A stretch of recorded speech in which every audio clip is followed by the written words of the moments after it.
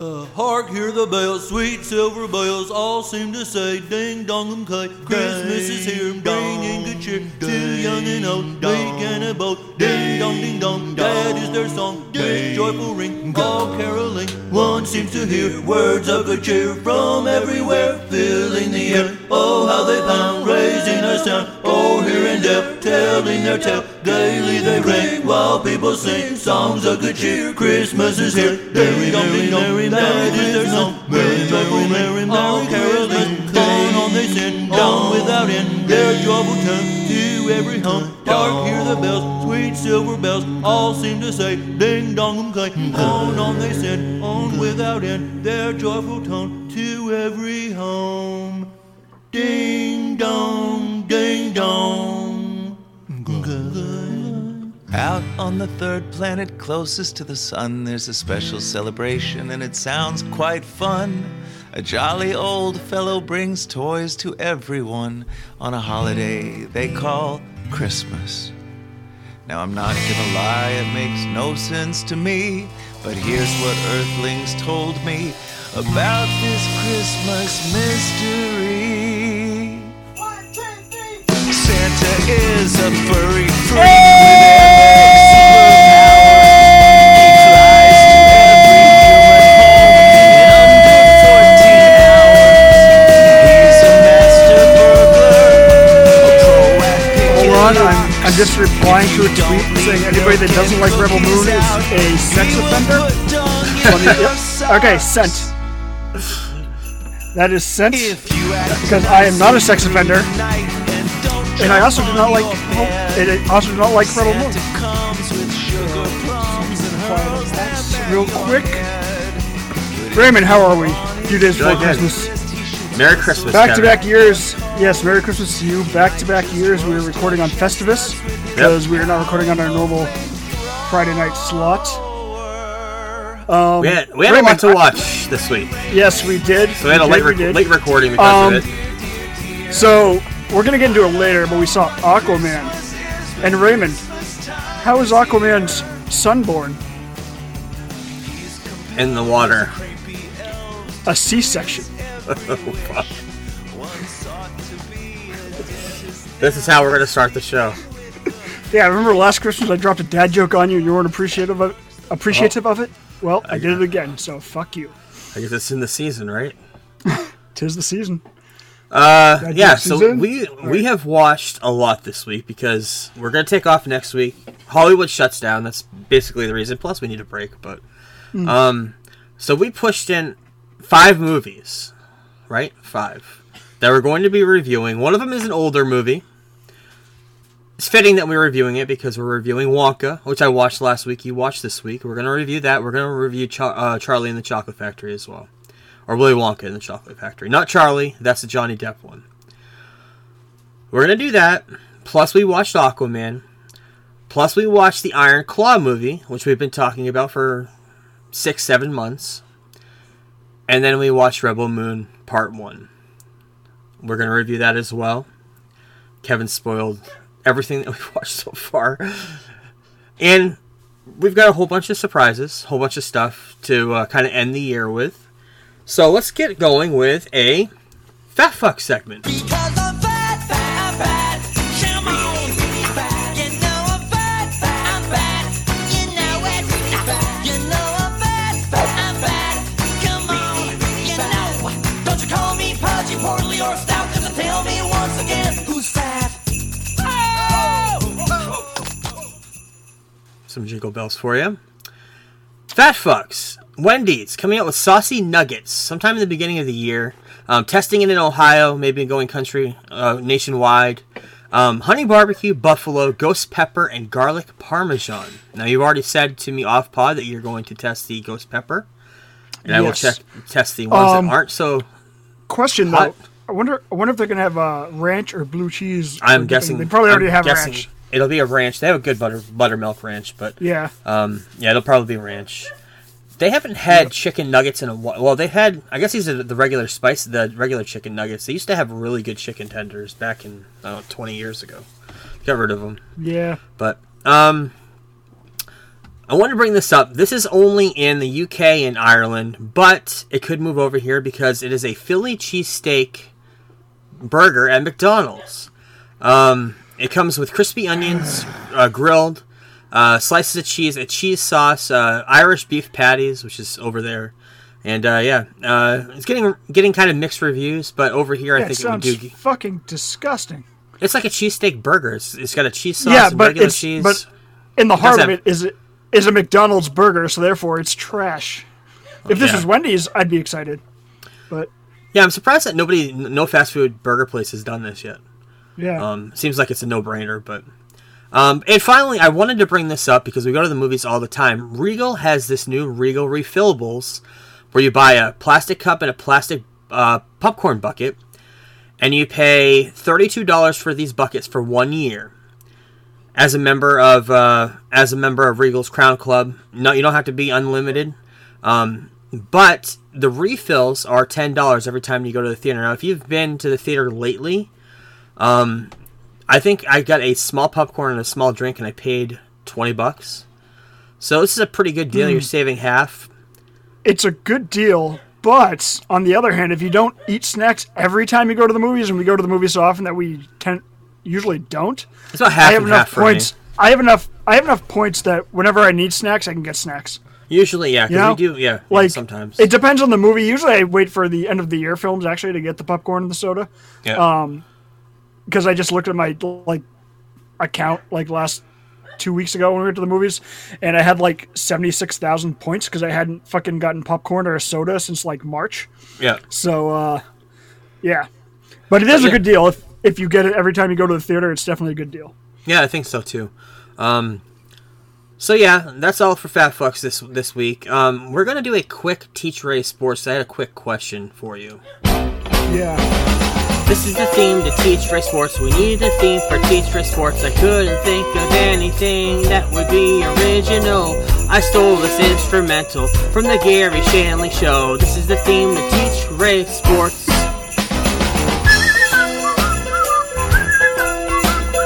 This is the theme to Teach Ray Sports. So I have a question. UFC happened last week. There was a pay-per-view. Yes. And there is a brawl that happened in the crowd. Now, I know you talk about this guy every once in a while, and you're going to give me a little bit of an explainer who the hell this is, why this fight happened, how this happened, and how they were sitting next to each other in a audience if there's so much turmoil between the two of them. I honestly, Sean Strickland for me is relatively a new fighter, because I think I've told you this before, but especially during COVID, I kind of stopped watching UFC because it was like watching wrestling without a crowd. It just didn't have the same energy. Okay. So for me, Strickland was a name I knew, and I knew he was he's an unhinged douchebag, I guess is the best way to put it. He's pretty hilarious in his interviews. But yeah, he's just, I don't know what caused the fight or where the animosity came from, because typically, who did he get into a fight with? Did he get into a fight with Duplass? Who did he get into a fight with? I know his name was DDP. That's all I remember. Yeah, that's what I saw on the thing, and I forgot to click the link. I never clicked it. Because I thought it was DDP, the wrestler. I was like, what the hell? Yeah. Why wasn't there a diamond cutter throw? Yeah, so I'm not sure if I can't remember Duplass's first name, but that could be part of his initials. Okay. But they wouldn't have sat them. I mean, they fight in fucking January, so I doubt it's him, because I don't think they would have sat them near each other. If they were trying to promote the fight, unless it was staged, which, I mean, human cockfighting in Vegas just seems like it's on the level at all times, does it not? I'm just saying. Yeah, that's weird. Very weird. We will be doing some strong Strickland talk coming up to his, I'm going to do a little deep dive into him, probably pull some clips for a minute and a half, because this guy has said some funny things. Okay. Some funny things. I've seen some clips. I've seen some memes that you sent me, stuff that he said, and clips that you said. Yep. So yeah, I'd be interested. Yeah, I showed you that meme the other night at the theater where he thinks that women should be out of the workforce in the U.S. Yes. Yes. So, end of the year. This is going to be our last episode of the year. So we're going to talk 2023, a year in review of what we've seen, what we've done on the podcast. Let's start off with TV. Best of the TV shows that we've seen this year. This year we saw The Last of Us. Star Wars came back in full force with Ahsoka and The Mandalorian. We saw Loki season 2, and we saw a whimpering season, or I did, of Secret Invasion. Beginning of the year, we saw That 90s Show. We also saw The Bear. I watched season 1. You watched it a while ago. And season 2 we watched this year. You watched Wu-Tang American Story. We watched what would be the final season of Ted Lasso. An epic first season of Shrinking. God damn, I love that show. I love it. I think I like it more than Ted Lasso, to be honest. Every episode got better, and there wasn't a single episode that was bad. Yeah, give us some time. I think it could live up to Ted Lasso and be better. Yeah, 100%. You've watched Gen V. I'm in the middle of it. I'm going to try to finish it in the new year. Bupkis, Dark Side of the Ring, Season 4 came out. We've both been doing a long-term watch. You've been doing Smallville. I've been doing Shameless. Yours is a little bit more because it's 21 one-hour episodes each season. I don't know. Shameless is up there. I mean, Shameless has one more season, but they're just less episodes per season. Less. So I guess you're right. Yeah, because they're all 1 hour, but they're all like, I mean, you get a little break for commercials in Smallville because the episodes are like 42 minutes because they had commercials back then. Shameless, I think, is almost straight through an hour, isn't it? Yeah, it's an hour. Because it was Showtime. Yep, so, yep. I mean, relative amount of time. Mine's probably an extra. If you add up the hours, probably an extra like 2 seasons worth of stuff to watch. And you've also been doing that show for since what, last February? I think I started February. For a while. Yep. Yeah. Off and on. I've actually just finished season 8 this week, so I'm on nice. season 9. Is Lip still in it? Lip is still in it. Okay, I can't remember what happens with him. Or you're talking about Ian, right? Not Lip. Ian leaves. The Lip stays in throughout the whole series, I think. Okay. I started watching like season 7 because I lost access to it. It's really good. It's all on Netflix. I think out of everything that we've watched this year, The Last of Us and Ahsoka, 2 of my favorites. Loki season 2. I don't think you didn't watch past like episode 1 of that. I got rid of Disney. Okay, Loki season 2 was pretty good. And Ted Lasso and Shrinking. Those are my favorites this year so far. Disney's something that I'm probably going to pick up again and then go back and watch something like that. Like whenever the next Star Wars thing comes out, I'll probably grab it and then just go back and watch stuff I've missed. Yeah. For movies this year, Marvel had 3 movies. 2 of them were Whimpers, Quantumania, and The Marvels. But Guardians of the Galaxy Volume 3 was a great finale to that series. Great finale for James Gunn and the characters that he created and brought to the screen. Beginning of the year, we watched The Menu. Also watched Cocaine Bear last February. Dungeons & Dragons Honor Among Thieves. DC also had their own slate this year. Kind of a whimper and a nod to the end of the year. Shazam! Fury of the Gods. The Flash, of course, was supposed to be an epic team-up movie. Kind of failed on that front. Blue Beetle. I thought that was a good movie for DC. I think out of those 3, I think I may have enjoyed Blue Beetle the most. What do you think of that? Out of those 3 DC movies? Out of the DC movies, Blue Beetle is my favorite. I think so too. And I don't think it's even close, to be honest. Yeah, I don't think so. 4 DC movies, Blue Beetle was my favorite. Yep. Spoilers for later, I suppose. We're not talking about that. We don't talk about Aquaman. I think Blue Beetle is just generally a fun movie. It was a good movie. That good origin. I mean, the problem is now is comic book movies are kind of watered down due to Marvel's output, especially the last couple of years, which makes sense. I mean, why would they stop the train when it keeps going? But it kind of sucks that nobody saw Blue Beetle. Yeah, nobody saw it. It's really a fun movie. Decent. The Creator, I thought that was a good movie visually. Story was a little lacking, but I thought it was a great movie. It's on Hulu now. If you haven't seen it, just check went it on out. there. It's on Hulu. Yep. Tetris with what's his name? I can't remember. Tetris from with the Kingsman movies. Yeah. I'm blanking on his name. Yeah, me too. Oppenheimer, Barbenheimer, whatever the hell it was. 2 gigantic, the biggest movies of the year. Super Mario Brothers, another great movie. I think it's probably one of my favorites this year. I was watching some of it with my nephew earlier. Nice. Yeah, that's on. Is that on Peacock right now? Right? I think it's on Peacock and just went to Netflix. Yep. Spider-Man Across the Spider-Verse came out. Probably the best comic book movie this year. The Machine. We'll talk about that in the end of the year. And we'll talk about that like into January once we have time to catch up on everything. Yep. But yeah. The Machine with Burt Kreischer. I love that movie. I saw it in the theater. It was not good, but it was fucking hilarious. And that's it was hilarious. From a comedy. That's what I wanted. Yeah. Indiana Jones: The Dial of Destiny. I thought that movie surprised the hell out of me. especially with the reviews coming out of it. I thought it was a great ending to the character. Brought time travel into it, but I didn't think it was too weird compared to what other people were saying about it. A few great comedies this year. Joyride. No Hard Feelings, which I think was probably the best comedy I saw this year, with Jennifer Lawrence, and Strays, the talking dog movie, which is a decent movie. Will Forte who plays the bad dog owner? Is that his name? MacGruber? Yeah, Will Forte. Yeah, yep. He's fucking hilarious in this movie. Another great, probably one of the better movies we saw this year. Totally Killer. It came out on Halloween month, and it was a Back to the Future horror movie. It was fucking amazing. It was great. It was great. I love that movie. Yep. And of course, Thanksgiving we just saw last month. Great fucking movie. It's a great that this came out 20 years later. Finally, we got to get that for the Plex. We do. Yes. I believe it's came out this week. It came out this week. And a few lists. We saw Megan. We saw You People, which was Jonah Hill and Eddie Murphy. Knock at the Cabin. Still my worst movie of the year, by the way. Yeah, it didn't live up to the hype. It was fucking terrible. The first trailer was really good, but yeah. Knock at the Cabin with Dave Bautista. Scream 6. I don't think I saw that. I did. Yeah, you saw it. We saw it in theaters. Creed 3. I forgot that even came out this year. It's been a weird year. It was a directorial debut of Michael B. Jordan. Yep. John Wick 4 also came out this year. Air. I thought that was a great movie. Air is amazing. Still was a great documentary about Michael J. Fox.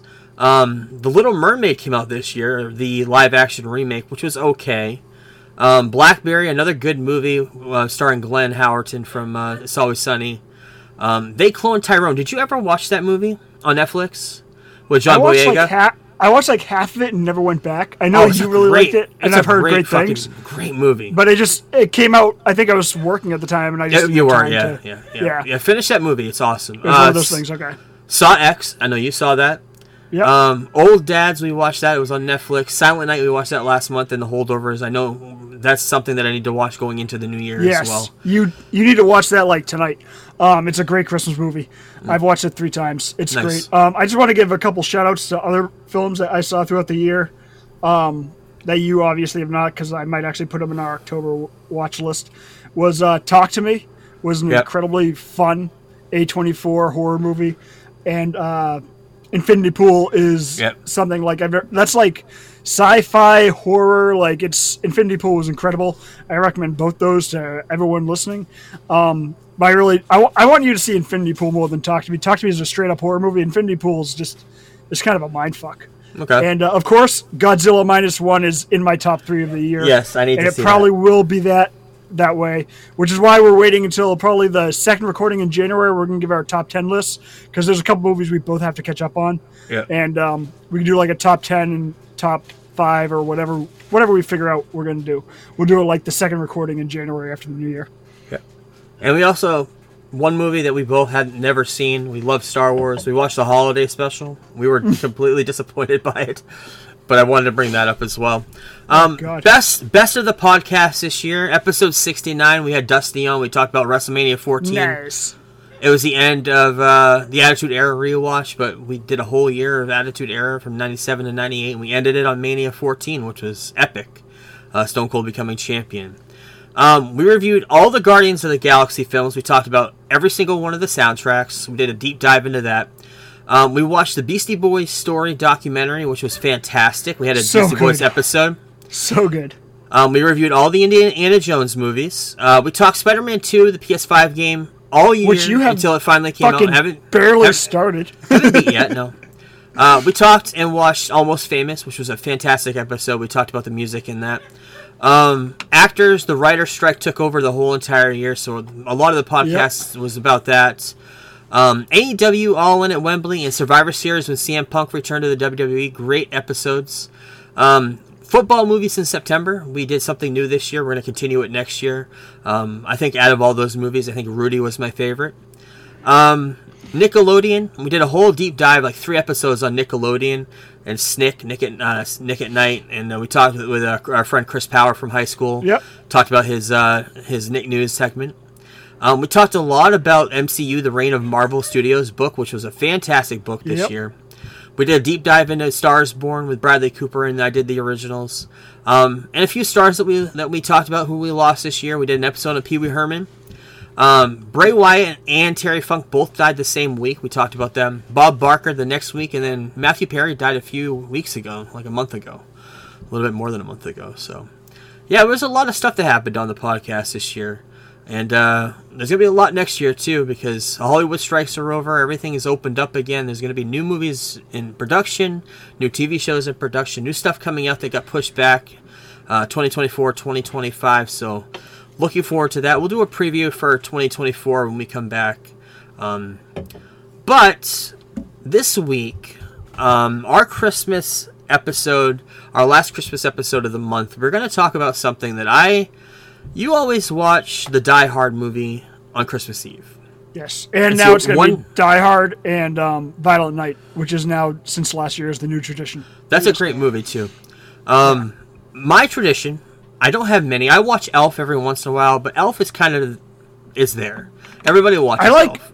My favorite thing about Elf is Elf's one of the movies I use to kick off the season, so it's usually before December, right after Thanksgiving, is typically when I watch Elf. Yeah, which has only been 2 years, because I watched it for the podcast, I think, the first year we had it, or maybe right before. Might have been my first year. Yeah, it's a great movie. But the one thing that I always, no matter if I have a shitty Christmas, if I shut down, like this year, I've kind of shut down Christmas. I didn't buy too many gifts besides you and a friend of mine. Yeah, you didn't fucking wrap mine. I didn't even wrap your gift because I didn't, number one, have time. I didn't have any wrapping paper. So, but the one thing that I always make sure that I watch is the South Park holiday special, Mr. Hanky's Christmas Classics, Season 3, Episode 15. Mr. Hanky, the Christmas poo, small and brown, he comes from you. Sit on the toilet, here he comes, squeezing tween your festive buns. Now, this is sung by a mailman who is a parody of the Rankin and Bass old animation from the 1960s. Santa Claus is Coming to Town. This whole entire thing is a parody of that and the Star Wars special. Whole bunch of stuff rolled into one. Matt and Trey decided to make a soundtrack. It was a 40-minute, I think, soundtrack. Not available on Apple Music. I think it's available on iTunes if you want to buy it, which I did a long time ago. It's great. I think there's 18 tracks. All the songs that are on the special, plus some extra ones that aren't on the special. We're going to deep dive into some of these songs. It's a spectacular soundtrack. I love this. I listen to it I'll be listening to it tonight at work. But there's a dreidel song. Kyle sings a dreidel song. He's the one Jewish kid in South Park. And they all trade verses. Him and Cartman and the whole entire group of South Park kids. I think Kyle's father and mother sing along with it as well. But, yeah. Hey, what the hell are you doing? Oh, hey, Cartman. We're playing dreidel. You want to try? Sure. Here's a little dreidel that's small and made of clay. But I'm not gonna play with it cause dreidels fucking gay. Hey, shut your mouth, fat ass! Jews play stupid games. Jews, that's why they're lame. Dreidel, Jews, I made you out of clay. Play stupid games. Dreidel, Jews, with dreidel I shall play. That's why they're lame. Yes, Cartman is a Jew-hating kid in South Park. So I still think the greatest line in South Park history is when Cartman says, "Shut up, you fucking Jew," and Mr. Mackey says, "Cartman, did you say the F word?" And he just looks at him and goes, "Jew?" Isn't that's from the South Park movie? Is that from the South Park movie? I think so, yeah. Okay. In the episode, they go to hell, and Satan starts singing Christmas Time in Hell, another great tune. So string up the lights and light up the tree. We're damned for all eternity, but for just one day, all is well. It's Christmas time in hell. Gather close together and make it quick. We gotta make room for Andy Dick.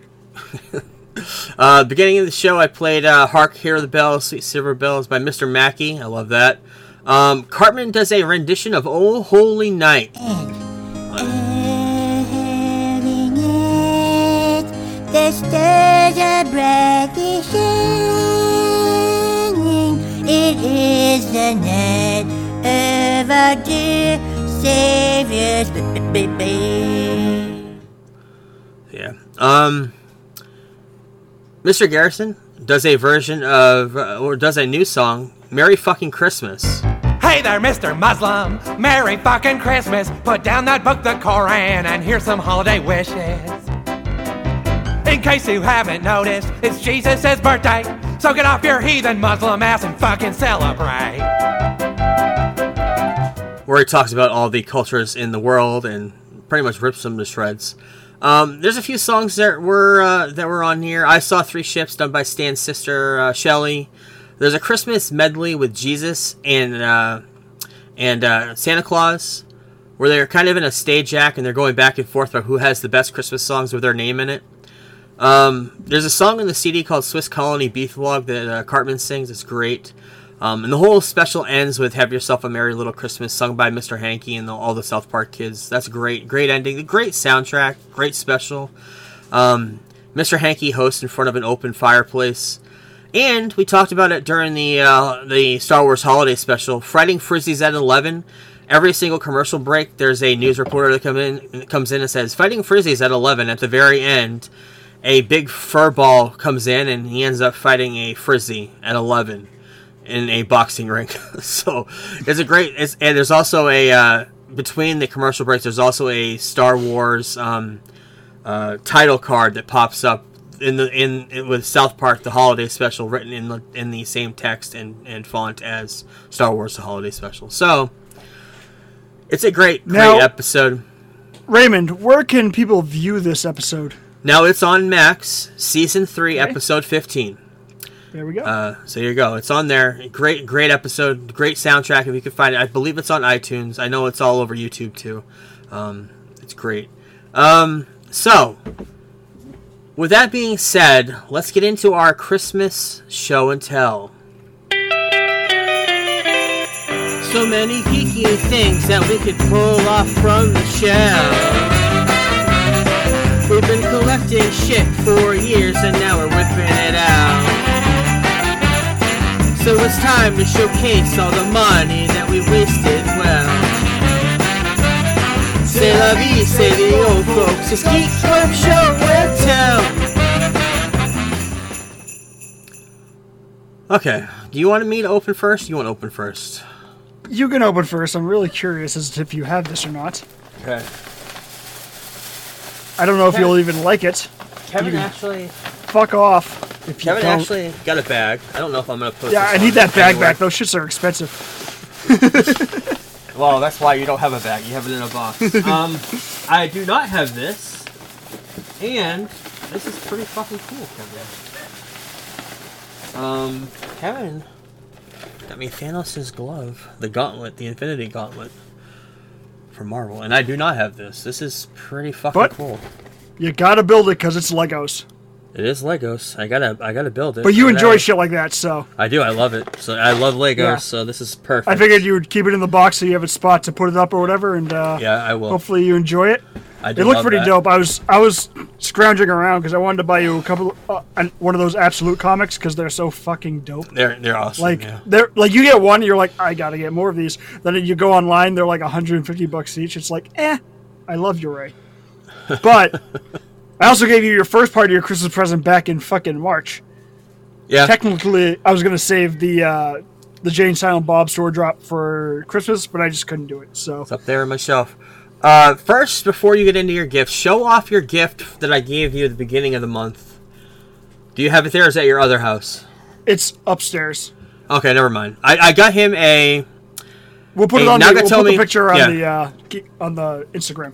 I got him a Christmas countdown Nagatomi Plaza with Hans Gruber falling from the top of the building, and the very end of it is the 24. It's awesome. Yep. But I did get you something this year. I hope you don't have. I'm not 100% sure if you do or not. Oh god. I think they're pretty cool. If you don't have them, I think you'll like them.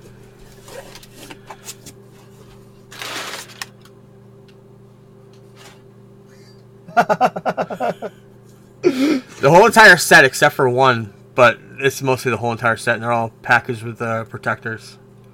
I think you gave me a Bill Lumbergh just randomly for Christmas a few years ago. I couldn't remember. I feel like it's a different one because this box looks different. Yeah, I don't These know. are awesome. the Funkos For Office Space. Yeah. from Office Space. Every single is character. And there's also an awesome double pack in there, which I wish I had. Oh! I almost missed the double pack. Good thing you said something. Isn't it awesome? That's fucking sick. Awesome. That is because I was looking at this and he's got for the people because it's always great to open up gifts on an audio podcast for the people. So Peter was out, Milton was out, Joanna was out, and Lumberg was out, and then underneath more wrapping there was the double of Michael Bolton. Why should I change my name? He's the one who sucks. That's awesome. I love it. Yeah, and the double figure is them attacking the printer or the copy. I honestly think the Lumberg I have is different. I don't know. Yeah, double check. I don't know if I did or not because I looked back. I tried to look back at what I bought you because I can go through my eBay and my Amazon list and see what I bought. Unless you got them at like the mall or something. For some reason, maybe. I may have. I don't know. You may have still been shopping at FYE at that time, but oh god, FYE. Those were the days. That's awesome. Yeah, that's where when I started getting Funkos. That's where I'd go. I'm glad I didn't get it for you because I wasn't 100% sure. Especially the double one. I thought that was really cool. So. The double one's awesome. That might be my favorite Funko. I have that, and I'm gonna put that next to my Happy Gilmore Bob. Oh, that's awesome too. I have the Bob. What the fuck's his name? The Bob Barker. Yeah. Bob Barker Happy Gilmore double figurine pack. It's awesome. So I'll put that next to that. Yep. Another successful Christmas, Kevin. We do it every year. We did it on the. I'm always nervous because I don't know what you have because sometimes you'll show me stuff and then other times I'll be talking about things and you'll be like, oh, I have.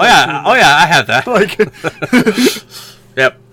So we're half hour in and we have a lot to review. We still haven't got into news. It's gonna be a long one. So let's start off with what we watched this week. Now we're gonna talk about a movie that came out in 1973, I think, something in the 1970s. I can't remember the exact date. You had the title wrong, bro. Willy Wonka and the Chocolate Factory, isn't it? It's Charlie and the Chocolate Factory. Willy Wonka was the one with Johnny Depp. Are you 100% sure on that? Because I thought it was. Or was it vice versa? Yeah, I think it is vice versa. Yeah, because I looked up Charlie first. Yeah. So Charlie is okay. Yeah, that's my bad. Yeah, Charlie is the one with Johnny Depp, and Willy Wonka and the Chocolate Factory is the one with Gene Wilder. Charlie is horrible. The one with Johnny Depp. Is he? Yeah, Willy Wonka and the Chocolate Factory. Burton sucks. And you don't like Burton, so. So, Charlie Bucket, the star of this movie, grew up poor. He delivered newspapers. He's too poor to buy a candy bar. I'm basically Charlie Bucket in this story, Kevin. I deliver newspapers. I grew up poor. Except you're 40 years old and not 9. Right, well, I'm also still buying chocolate bars, so. This movie is great for a couple of reasons. Yeah, it's fantastic. I watched it the first time since high school. It's been a long time. I think I watch it every couple of years, but I think I missed so much in the movie Wonka, which we'll talk about in a bit, because of not having seen this for so long, like the fine print stuff like that. Yeah. But, where it came from. Each child in this movie represents an evil sin from biblical text. Augustus Gloop represents gluttony. He's the one that eats the chocolate out of the chocolate river, falls into it. Pride, Violet Beauregard. She's the one that turns it into a big purple ball. Violet, you're turning violet. Veruca Salt, greed. She wants the big geese that lays the golden eggs for Easter. Mm-hmm. Alberto, whatever his name is, that's the guy that made the fake golden ticket for Envy. Sloth, Mike TV. He was into TV. Lust, Charlie Bucket and Grandpa Joe. And Wrath, Willy Wonka. All were based off Evil Sins. This is the book created by Roald Dahl. I don't know when. I think 50s or 60s. Grandpa Joe sleeps in the bed all day. Also me. Grandpa Joe in this movie is fantastic. There's a great scene where when they find the golden ticket, he jumps out of bed and starts singing and dancing. I love that. The most terrifying scene I ever watched as a kid, because I didn't watch horror movies like you, was this fucking tunnel scene with Willy Wonka. This singing. is. I wanted to bring something up about this since you did mention that I do like horror movies. This is honestly probably my first slasher I ever saw. Yeah. If you think about it, Willy Wonka is Jason Voorhees, and Yeah. the kids are the counselors, and he's literally taking them out one by one because he knows. And he He gives knows no what can fucks. take them out. Yep. He gives no fucks. Oh, we'll go squeeze the juice out of her. Well, isn't that? Yeah. What? Yep. At the end of the movie, basically everybody's going to the chocolate factory. Willy Wonka invites 5 people who find 5 golden tickets to go through the chocolate factory, and whoever survives pretty much gets the chocolate factory. That's what you find out at the end of the movie. And the last lone survivor is Charlie and his grandfather, Grandpa Joe. Did Charlie deserve the chocolate factory? He doesn't like chocolate after all. He's a bit of a whiny bitch throughout the whole entire movie. Did he deserve the chocolate factory? Does he not like chocolate? Because he eats chocolate. He actually says it in the movie. I don't really Did he? care I for might chocolate. have missed that. Very Oh beginning. he does. Yeah. Yep. Yeah. But I feel Gene- like I don't know. I feel like isn't that just him? Like, wasn't that when they gave him the candy bar? It was when the teacher asked him how many candy bars he ate, because everybody was eating like hundreds of candy bars. Yeah, and but I only had 2. To me, the way I saw that is that he's just poor and can't fucking. I think that's afford basically them. what it was. Yeah. And he just said that he didn't really like chocolate because of the fact that he wanted to cover up by saying, "I only ate 2 because I really don't like chocolate." When he only ate 2 because he's poor. Plus, I don't really think. That's how I always understood it. Plus, I don't really think he was eating that much chocolate because he didn't have the money for it, so it makes sense. Right. But the best part of this movie, obviously, his legacy was Gene Wilder. Gene Wilder as Willy Wonka. He sang in this. He danced in this. He brought Willy Wonka to life in a way that I can't think of any other character that was ever brought onto screen like this. In such a whimsical, such a full of life, such a full... brings out the child in you every time you see this movie. It's hard to fill his shoes, and we're going to get into that in a minute. But this movie had an amazing soundtrack, an iconic songbook, a musical that was done right. Wasn't throughout the whole. It was kind of spread out throughout the whole entire movie. The Oompa Loompa songs throughout the movie were great. Talked about the kids fucking up and how they're made mistakes and what happens when you fuck up in life, pretty much. It was a great fucking movie. I'm going to review this. We're going to give this a review because it's proper. I'm going to give this a 4.5 out of 5. It's just a great fucking movie. I love this movie. And it's not a Christmas movie, but it gives you the same joy Yeah, of a Christmas it does. movie. This is a good time of year to watch it. Yeah, maybe a lot of people maybe during do. Thanksgiving, but between Thanksgiving and Christmas Yeah. is a good time to watch it. Definitely glad I did 4.5. Sounds perfect. It's great. It's fantastic. Yeah. Now with that being said, we watched Wonka with Yes. You With- talked about it last week. Timothy Chalamet. Shalama. And there are parts of it I loved, parts of it I didn't like. Now, in the beginning of the week, I told you I remember what this movie reminded me of. Have you ever watched Pippi Longstocking? Back in the late 80s? No. Yeah, you probably didn't, because you were busy watching Jean-Claude Van Damme. I was watching Pippi This fucking is very true. Longstocking. We had a Pippi different Long- growing up upbringing. Yes. Pippi Longstocking was a girl who traveled in a pirate ship, and she ended up going on land. Very, very reminiscent of what happens in this movie with Timothy Chalamet. He's on a boat in the beginning, starts singing and dancing, goes on land, starts singing and dancing. One problem I had with this movie is the music. And I knew you would too. The music was trying to be a companion piece to the original. It was too Did much. not work. Like, It was too much. The original one, especially I noticed this because I rewatched. Literally, when I got out of that movie, I was like, I got to rewatch, and that's how we started rewatching the original one. But yeah, like the original one, I guess is a musical, but it used the music to enhance it. Yes. Not like I felt like a lot of Wonka was just kind of forced music.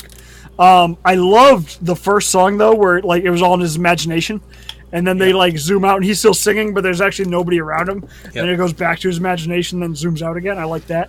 Well, the whole franchise is based but yeah. off of based off of imagination. The main song in the first movie is "Pure Imagination," which they go back Which he in this sings. movie. Yep. That very last 10 minutes of this movie, I actually enjoyed because it kind of bridged to the original.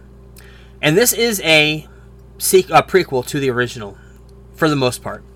I don't think Timothée Chalamet, like I said, you can't fill Gene Wilder's shoes. He tried, but you just can't. He just did an epic, amazing job in that first movie. There is some stuff that he just cannot touch, and the music is one.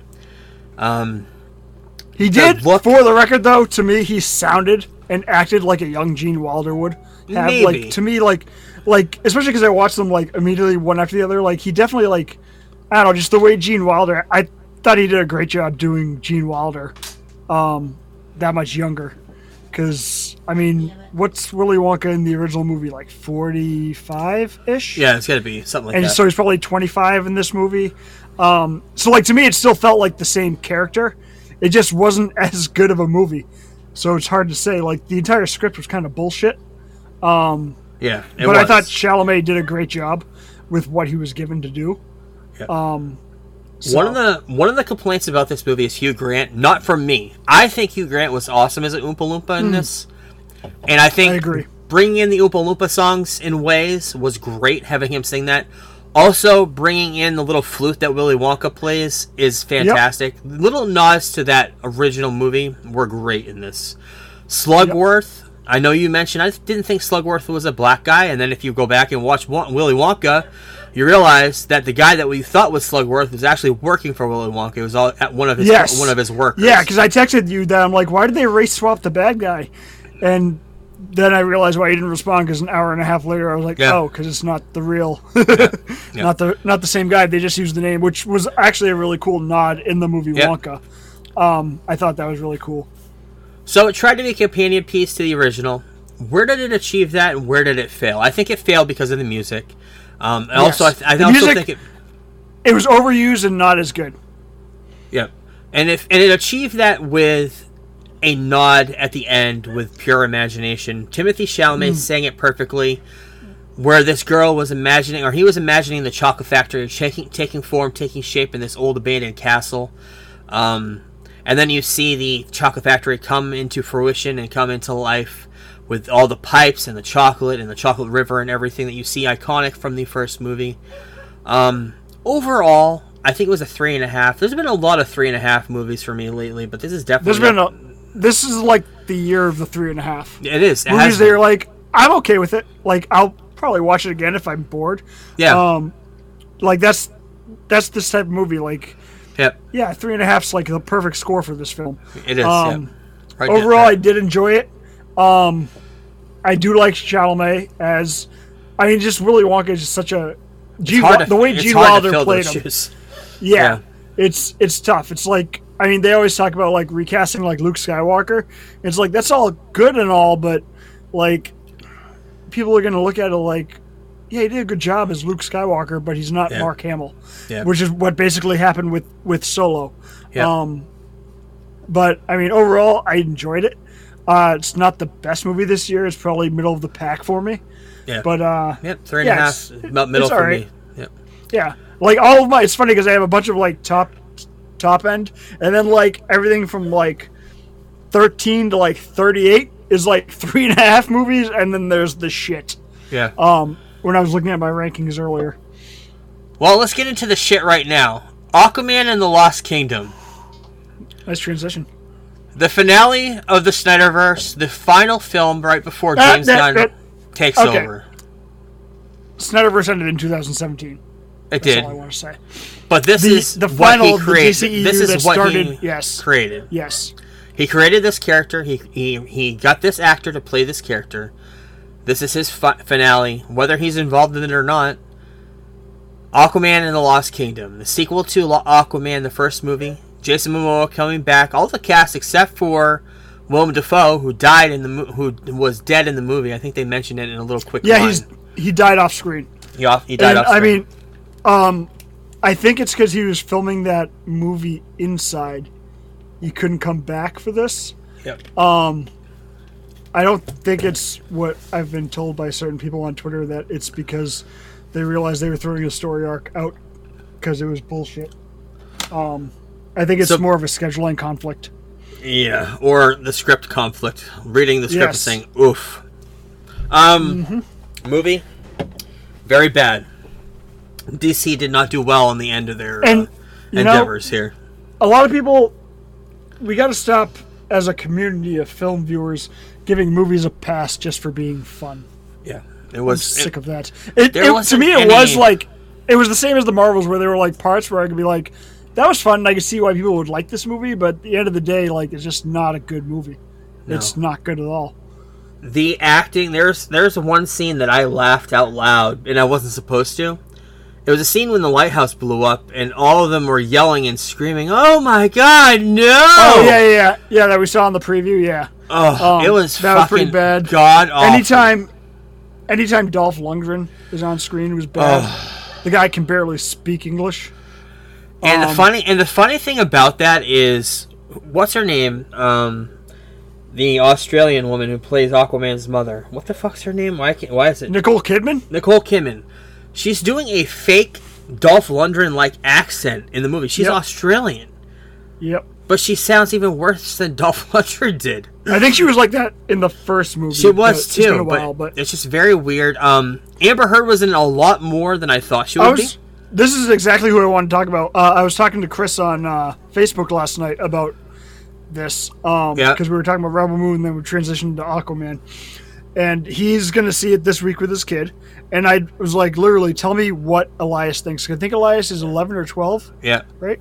Correct me if I'm wrong. I think so. But honestly, if I saw this movie when I was that age, I think I would like it a lot. yeah. But also, I wasn't exposed to comic book movies like he has been. Since he's a But kid, he asked me, but like his entire life, Marvel's been around. Yeah, Since he yeah. can remember watching movies. But he asked me how much Amber Heard was in it, and I said, honestly, way more than you would think. Like, I think Yeah. I overestimated it. I think I said she felt like she was in about 3/4 or maybe half of the underwater scenes, and about the same for the surface scenes. Like, she was in it way more than I thought. A lot more, yeah. Like, way more. Because if you listen to the rumors, she wasn't in it at all. It was like one Like, quick scene, honestly, that was it. She probably has as much screen time as this as Heath Ledger did in The Joker, because, I mean, he did such a great job, but everyone knows he was only on screen for like 22 minutes. I wouldn't be surprised if this was close to that. Obviously, this isn't The Dark Knight, but... Don't you ever put her in name general- with Heath Ledger in the same fucking sentence But again. like everybody talks about like Heath Ledger being the greatest villain, but he Yeah. was only in the movie for like 21 minutes, which isn't much in a 2.5-hour movie. It felt the same here, where like she was in it like way more than I thought she would be, considering she's suing them for taking her out of the movie. Yeah. So yeah, it was a movie. Fitting ending to a flawed universe. Some of it was good, some of it was bad, a lot of it was bad. A lot of what I think happened in this movie was they kind of knew it was the end. Yeah. And even though it was supposed to come out last December, it was filmed way before Yeah. James Gunn took over. I honestly think when they were putting this movie together, they just said, on set, and when we make this movie, we just want to have fun. So they let Momoa be Momoa Thank throughout you. it. Yes, Like- I want to talk about that. Like, that's, like, literally they were just like, you know what? Let's have fun with this. We know we're probably not getting a third one. Let's have fun. They let fucking Momoa drink Guinness on screen. It was By a the way, yeah. Momoa drinks one Guinness after he works out before he drinks his protein shake. Because Guinness actually is beneficial to you after you work out, which is fucking weird. But yeah, Momoa's a huge Guinness guy. They let him drink Guinness on screen. They basically just kind of, to me, it was just the cast and crew just kind of had fun, and whatever happened, happened. They This kind of knew was going into it, it wasn't going to be going further. So this was Jason Momoa's movie. yeah, The motorcycle, the Hawaiian stuff that he's done from the very beginning, the Hawaiian dance, the Hawaiian not luau stuff, but you know what I mean, tribal stuff. This Yeah. was his movie to do whatever the fuck he wanted, and I could see the stories behind the scenes where a lot of people are talking about how he could be a dick and be an arrogant dick. I could see that because of the way he acted in this movie. but like I feel like that was a lot of Amber Heard's camp, and Right, the I way think they that were was too. describing him, the way they described him, was the way I would think Jason Momoa would act. Like Yeah. she was saying, he dressed like this or that, like he was like supposed to be what's his name from Pirates of the Caribbean, but like that's just how Jason Momoa dresses. yeah. Like, yeah, this movie was basically just Momoa and James Wan having fun, knowing they weren't going to continue with a third one. Yeah. I don't know what James Gunn did, outside of removing the Batman scenes in the movie. Yeah. Like, a lot of people are blaming him for, like, the random rock songs, but at least according to him, and he has been caught lying a lot, he writes his songs into the script. So I don't know if that was him. Like, his songs all have a meaning when he puts them into his movies. Like, each one has a meaning and why they're there. Weird. So I don't know, but I can't guarantee for sure. I mean, he wasn't even a producer on Blue Beetle, and I don't know what he had to do with that movie. The Flash, it seemed like we could pretty much pinpoint what James Gunn did as far as notes. Obviously, we all know George Clooney is because of him. Yeah. And I'm honestly assuming the spider scene with Superman is because of him, which I think we talked about the other day, yesterday at lunch. But yeah, I mean, this movie was just James Wan, Jason Momoa having fun. Amber Heard obviously not having fun. She just pooped in someone's bed. It's a real messy situation over there. You always forget about that when you see her on screen. It's like, that happened at the same time. And for the record, this movie would be a full pineapple higher if they just fucking killed the kid. And why did somebody piss in Momoa's mouth 3 times? 3 separate occasions. That's another thing that a lot of Snyder fans are crediting Gunn with, is the peeing in the mouth aspect of the film. I don't think so. But I just think that was just the way the whole film was written, because the whole film was like that. Like, the whole film was like that. It's supposed to be Aquaman becoming a father.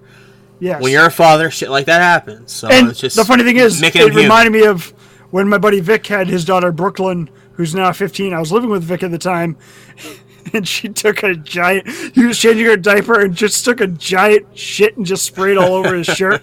Oh my, I watched the whole thing. It was great. But yeah, I mean, he's a half Atlantean, half human. Yep. So they're going to show the human side of Momoa's Aquaman. And they're all pushed onto the surface. Before we rate it, we got to talk about the ending. The very last line of the very last DC EU movie, I am Aquaman. Woo! As Jason Momoa goes off screen, jumping and screaming and yelling, and that was just a fucking ode to Iron Man, bro. But it's not even a Marvel movie. That's I can see terrible. It was a bad scene. I thought it was terrible in the Marvels when she was like the Young Avengers Initiative. Like, and at least that was in the same universe. Like, the end of this, I was like, and it was a good speech. It was a good speech. That's the issue I have with it. Is it was a good speech, and then he ends it with that. If he had been kind of jokey the entire speech, I would have been like, that's fine. But it was like actually like a decent speech he was giving people, because at the end of the movie, for those that don't know, they kind of come out to like the UN, right? It's the UN. They come out. They come out to the world. Everybody knows about Atlantis now. Now the United Nations has Atlantis in their fold, and it's like his like press conference because he's the king of Atlantis in front of the New York skyline. Yeah, it's it's a good scene. It's just ended with a terrible line. I am Aquaman, woohoo! And then one more thing I wanted to point out. To me, because I love this actor, I think he's fucking great. I'll watch anything that he's in. Oh, that's right, yes. Patrick Wilson. Yes. P. Willie. He's a serious actor. He takes everything very seriously. And watching him act alongside Momoa, who's just fucking around having a good time for 2.5 hours, to me was hilarious. Because Patrick Wilson's looking at him like, I feel like that's the look he's legitimately giving Momoa as a fellow actor. Like, dude, are you fucking serious? Like, he just like looks at him like, and honestly, it works with the way their characters in the first movie interact. Like, it's a good dichotomy. It's a good. I enjoyed that a lot, and I love Patrick Wilson, and he's one of the main reasons why I decided to watch this in the theater. Besides the fact that we have the Regal Pass, so why not? Wasn't the guy who played the main villain? Wasn't he one of the guys from Game of Thrones too? No. The bad guy. Who is that guy? He's in The Watchmen. He also. That's one thing I want to talk about is Black Manta in this movie. Not Black Manta.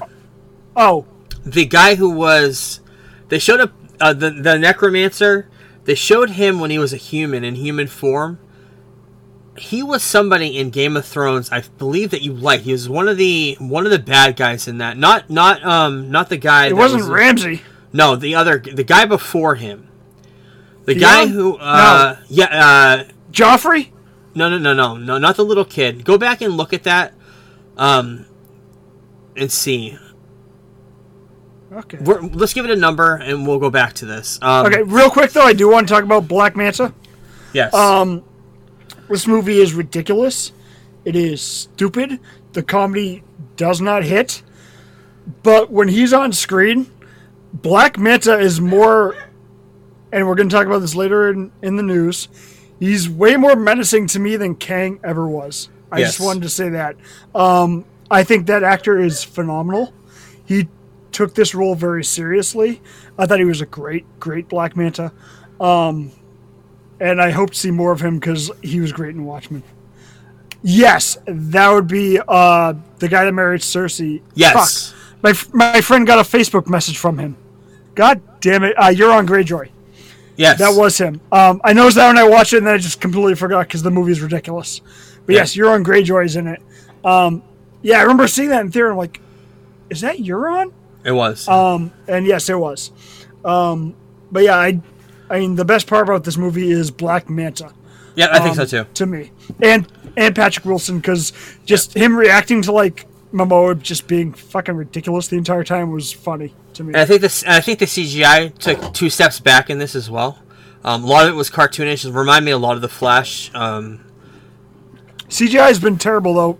It has been all wrong, and we've talked about that before. We talked about Wonka. Wonka had fucking terrible CGI. Did. Yeah, it's because the output, everybody was going in at once, and they just couldn't keep up with the demand.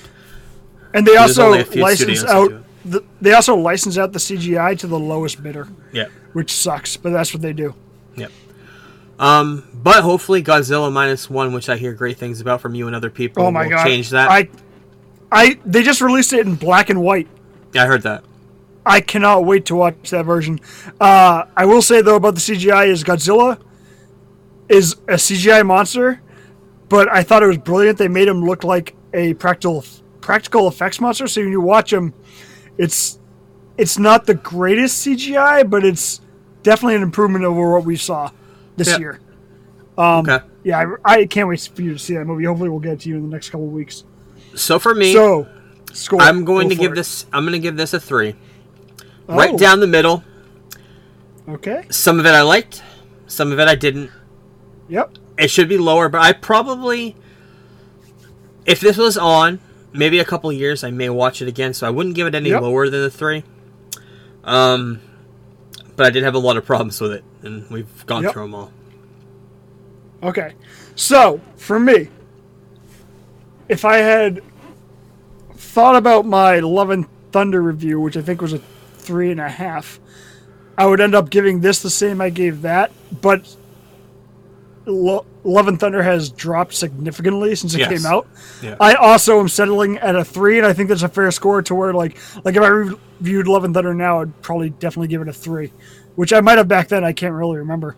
Which, by the way, we talked about it. This is definitely a 3. We've talked about it off pod. We are going to review all the Marvel movies that come out since Endgame. I think I've only seen them all once. I don't think I've seen, maybe Black Widow I've seen twice. I've seen, you've seen No Way Home more than once. Yes, I have seen, I saw that, I did see that at home. No Way Home. Far From Home, which was after. Yeah, it was after. Yeah, it was. But it's still part of Phase. It's still part of Phase 4 though. I don't think. It was it was the end of Phase. Yeah, it was the last movie in Phase 3. Yeah, we're gonna review everything after WandaVision, but we're not gonna review this TV shows. We're not doing anything. We're re-reviewing things we've done on the pod. Are we doing No Way Home? Sure, because I need to watch it again. But we're gonna review. My score would drop significantly for that because I've watched it so much. But Shang-Chi. Yeah, we'll start. I've seen Shang-Chi twice.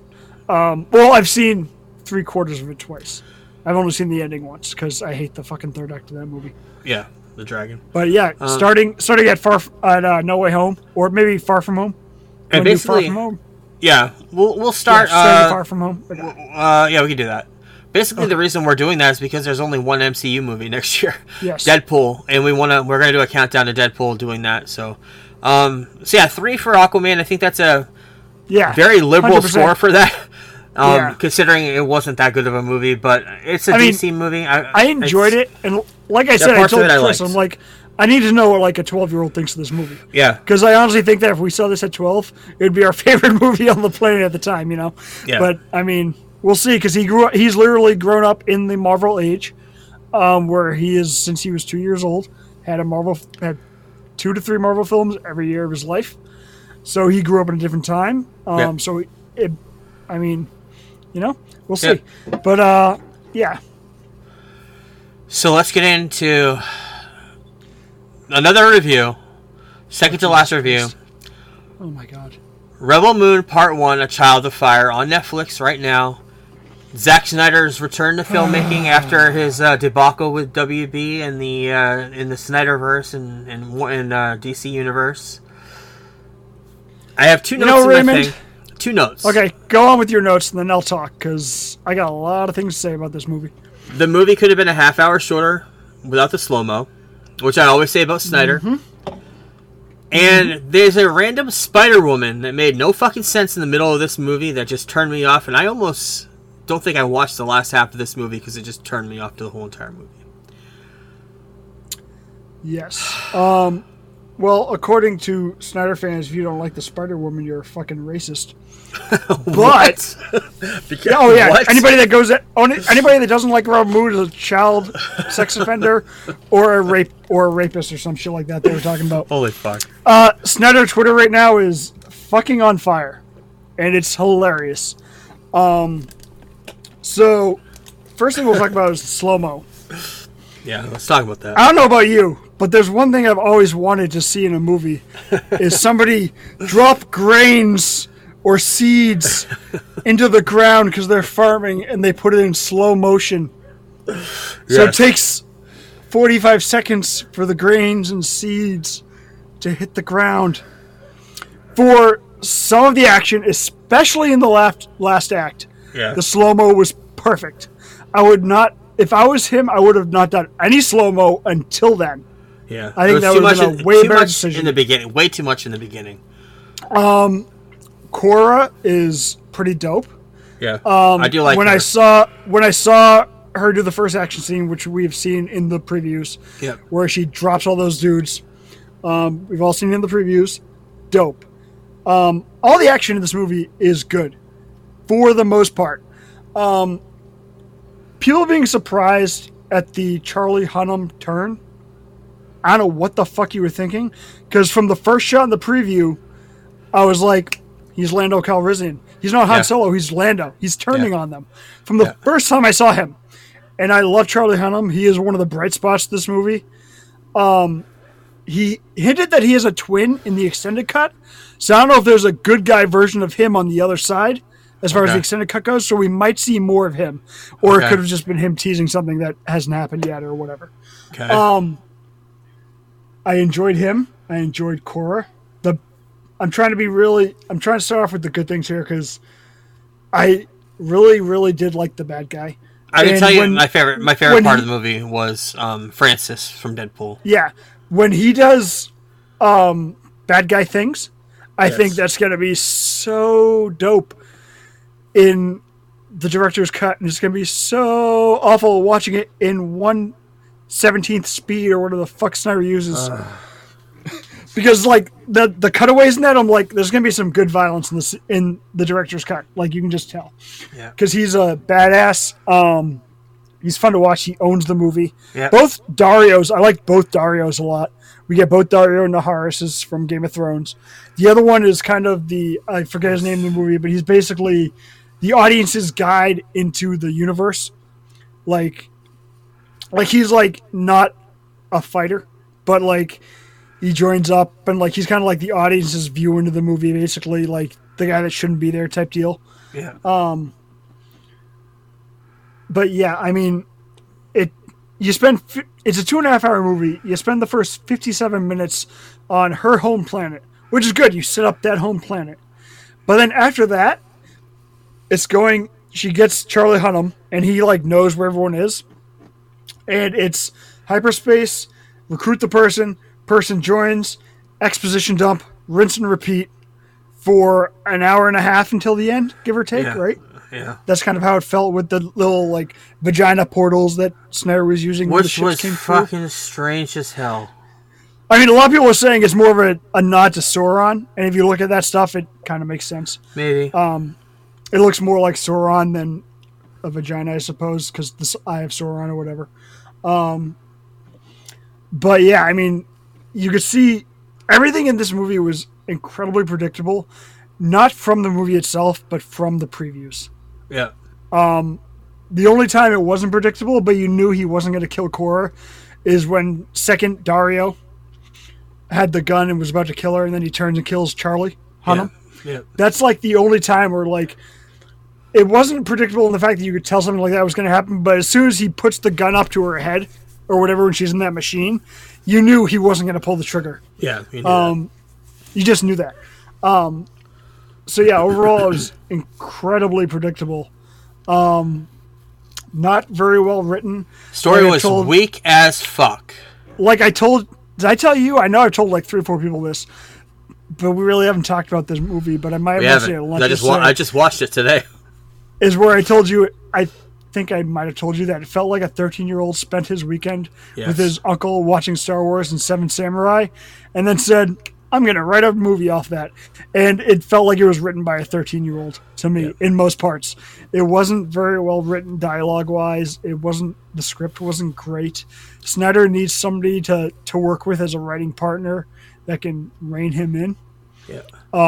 It felt like Directing wise, it was fine. Too much slow-mo, but whatever. You kind of knew that going in. He's visually a great director. Like he can see stuff great Yeah. on screen. It's just the way he portrays it through recording it is weird. Right. The slow mo, the even, like, flares.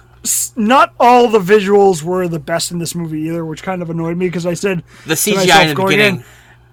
at least I said to myself going in, like, at least if the story doesn't hold up, the visuals are going to be spectacular, and they were for the most part. They were, but there was definitely some hiccups along the way, which will happen. But this spoiler alert for like the second week of January is on my list of most disappointed films Yeah. of the year, obviously, because I've been talking about this movie since it was basically announced and how excited I was. But I will absolutely watch the R-rated cut, and that's a question I actually had for you: is does this movie make you want to watch the longer version, or will you wait to hear from me about it, or wait to hear from other people about it? Two things. How do you feel going into that? Two things. And before I will get you watch into part that. 2? Two things before I get into that. My feeling of this movie: a Star Wars fan made a Star Wars fan film, and not a good one. Mm-hmm. There were remnants of Star Wars in this story. You can tell, obviously, like we mentioned, the history of this movie. It was originally written to be a Star Wars R-rated film. Brought it was to the first movie Disney he ever before. wrote. He wrote this in 2001, I think, or maybe even before that. He was in college, and he brought it to his professor, who had some people interested in it, but they dropped out. It was supposed to be his first feature-length film in the early 2000s, and it just didn't happen. And he's kind of worked on the script since then. But go on. Now, as far as your question about an R-rated movie, I hate the fact that we have to wait for a director's cut to get his true vision. If you wanted The full to have, story. if you wanted And to also- have a full story, full dialogue of what you wrote for your story, Yes. put it on fucking film and release it. Netflix would have let And- you do that. Why are you putting out this cut if it's That's not the that thing, good? too, is... Okay, so here's the other thing. First, before this movie came out, he said the R-rated cut was better, and it's a completely different story. That kind of angers me. Because then why would you release this first cut? Well, And he did the same claims with- he claims that Netflix said that we want as much Snyder as possible. Do a 2.5-hour cut for the service because we don't want to be doing 3-hour movies for our service. Okay. The Irishman came out on Netflix. Yeah. Other 3-hour movies came out on Netflix. Zack Snyder released his Justice Cut on HBO in a fucking film format, IMAX format, 4 hours. when it was never going to be released in fucking theaters. Yeah. So when people say he's pretentious, that was the first time where I thought to myself, you know what? This seems like a pretentious douchebag move to make. If you're on Netflix and you have the 2 cuts, okay, I would choose the R-rated version over this. But here's what you do. You have them both ready to go at the same time. Exactly. So that people don't want to spend 3.5 hours, 4 hours watching a movie can watch the shorter cut. With BVS and Justice League, it was completely different circumstances. Yeah. BVS had to deal with the fact they wanted to be in theaters and didn't want a 3-hour movie. That makes sense. This is going to streaming. You don't put a movie on streaming in a 4:3 aspect ratio when you know it's not getting a theater release. This movie wasn't getting a wide theater release either.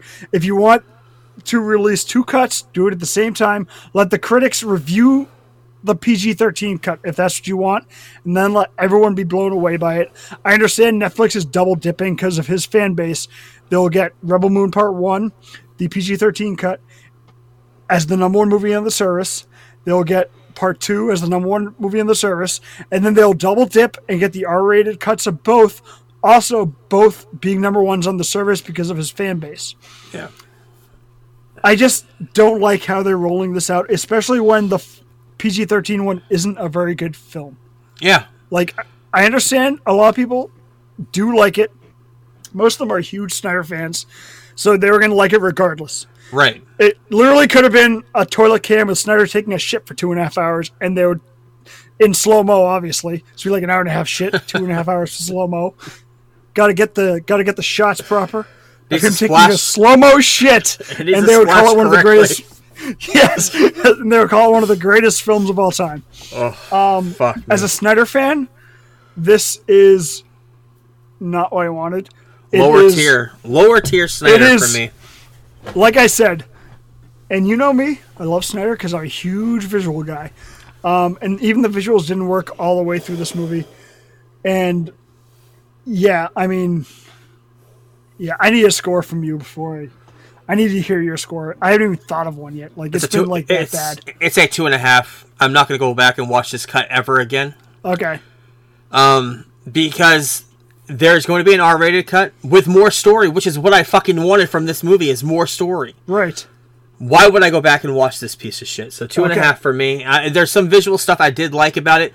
Beginning of the movie, there was some very, very shitty CGI with the ship going into this home planet of hers. Yep. It looked very cartoonish, very low budget CGI, which kind of turned me off from the very beginning of this movie, which considering this movie took forever to make. You figured some of that stuff would be ironed out, especially with Snyder being in charge of all that shit.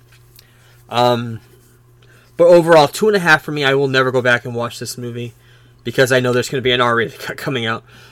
Okay. And that's unfortunate. That kind of ruined my score for me.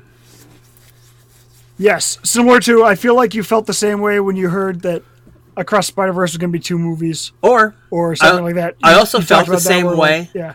With Justice League. I will never go back and watch the Joss Whedon Justice League because there's a better version of it out now. Oh my god.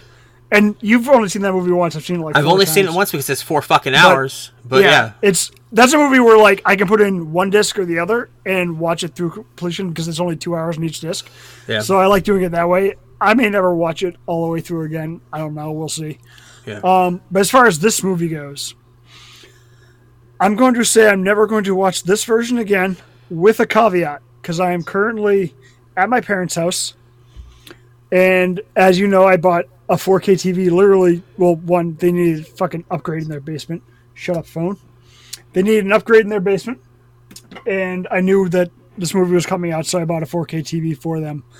So I will not be watching this cut, I would say, except I have an OLED at home, so I do want to see how it looks on that. It probably would look good on OLED. I'll probably have it in the background, like just doing other stuff, maybe playing the Switch or reading a comic book. But I just want to see how some of the scenes look on the OLED. That's the only reason why I'm going to go back to see this again. 2.5 is the perfect score. I agree with you fully. I assume I'm going to like the next movie, the R-rated cut, more. I assume I'm going to like Scargiver more than this film because that's the movie that all the action takes place. Like, I look at it like a Dune situation. Yeah. Where all the action in Dune happens in the second half of the book, and that's kind of where they left you at the end of the first movie, except it was just a way better movie and story in general. But so yeah, 2.5 is good. I'm probably only going to watch this movie, this cut of the movie one more time when I watch it on the OLED. Now, part 2 comes out in April, correct? Yes, and they haven't announced... Okay, go on. Well, they haven't announced what yet? When the R-rated cuts are coming, I think they're coming both after the next episode. I will not be watching the second part of this if it's PG-13. I will watch the R-rated cut because I will go back and watch the first one when the R-rated cut comes out too. As somebody that's as hurt by this movie as I am, I'll let you know one way or the other on if you should give, even if it is the PG-13 version, a shot. Okay. Because I pretty much told you right from the jump about this movie, and I pretty much correct, I would assume. Yeah. By your score and how you felt about it. So I'll let you know if you should watch it, or I'll just talk about it so well on the podcast, because I will not waste my time with Snyder's bullshit and Netflix's bullshit of putting out this lower edited shitty version. That's the problem, is they're giving you the worst version. Yeah, fuck that. Fuck that.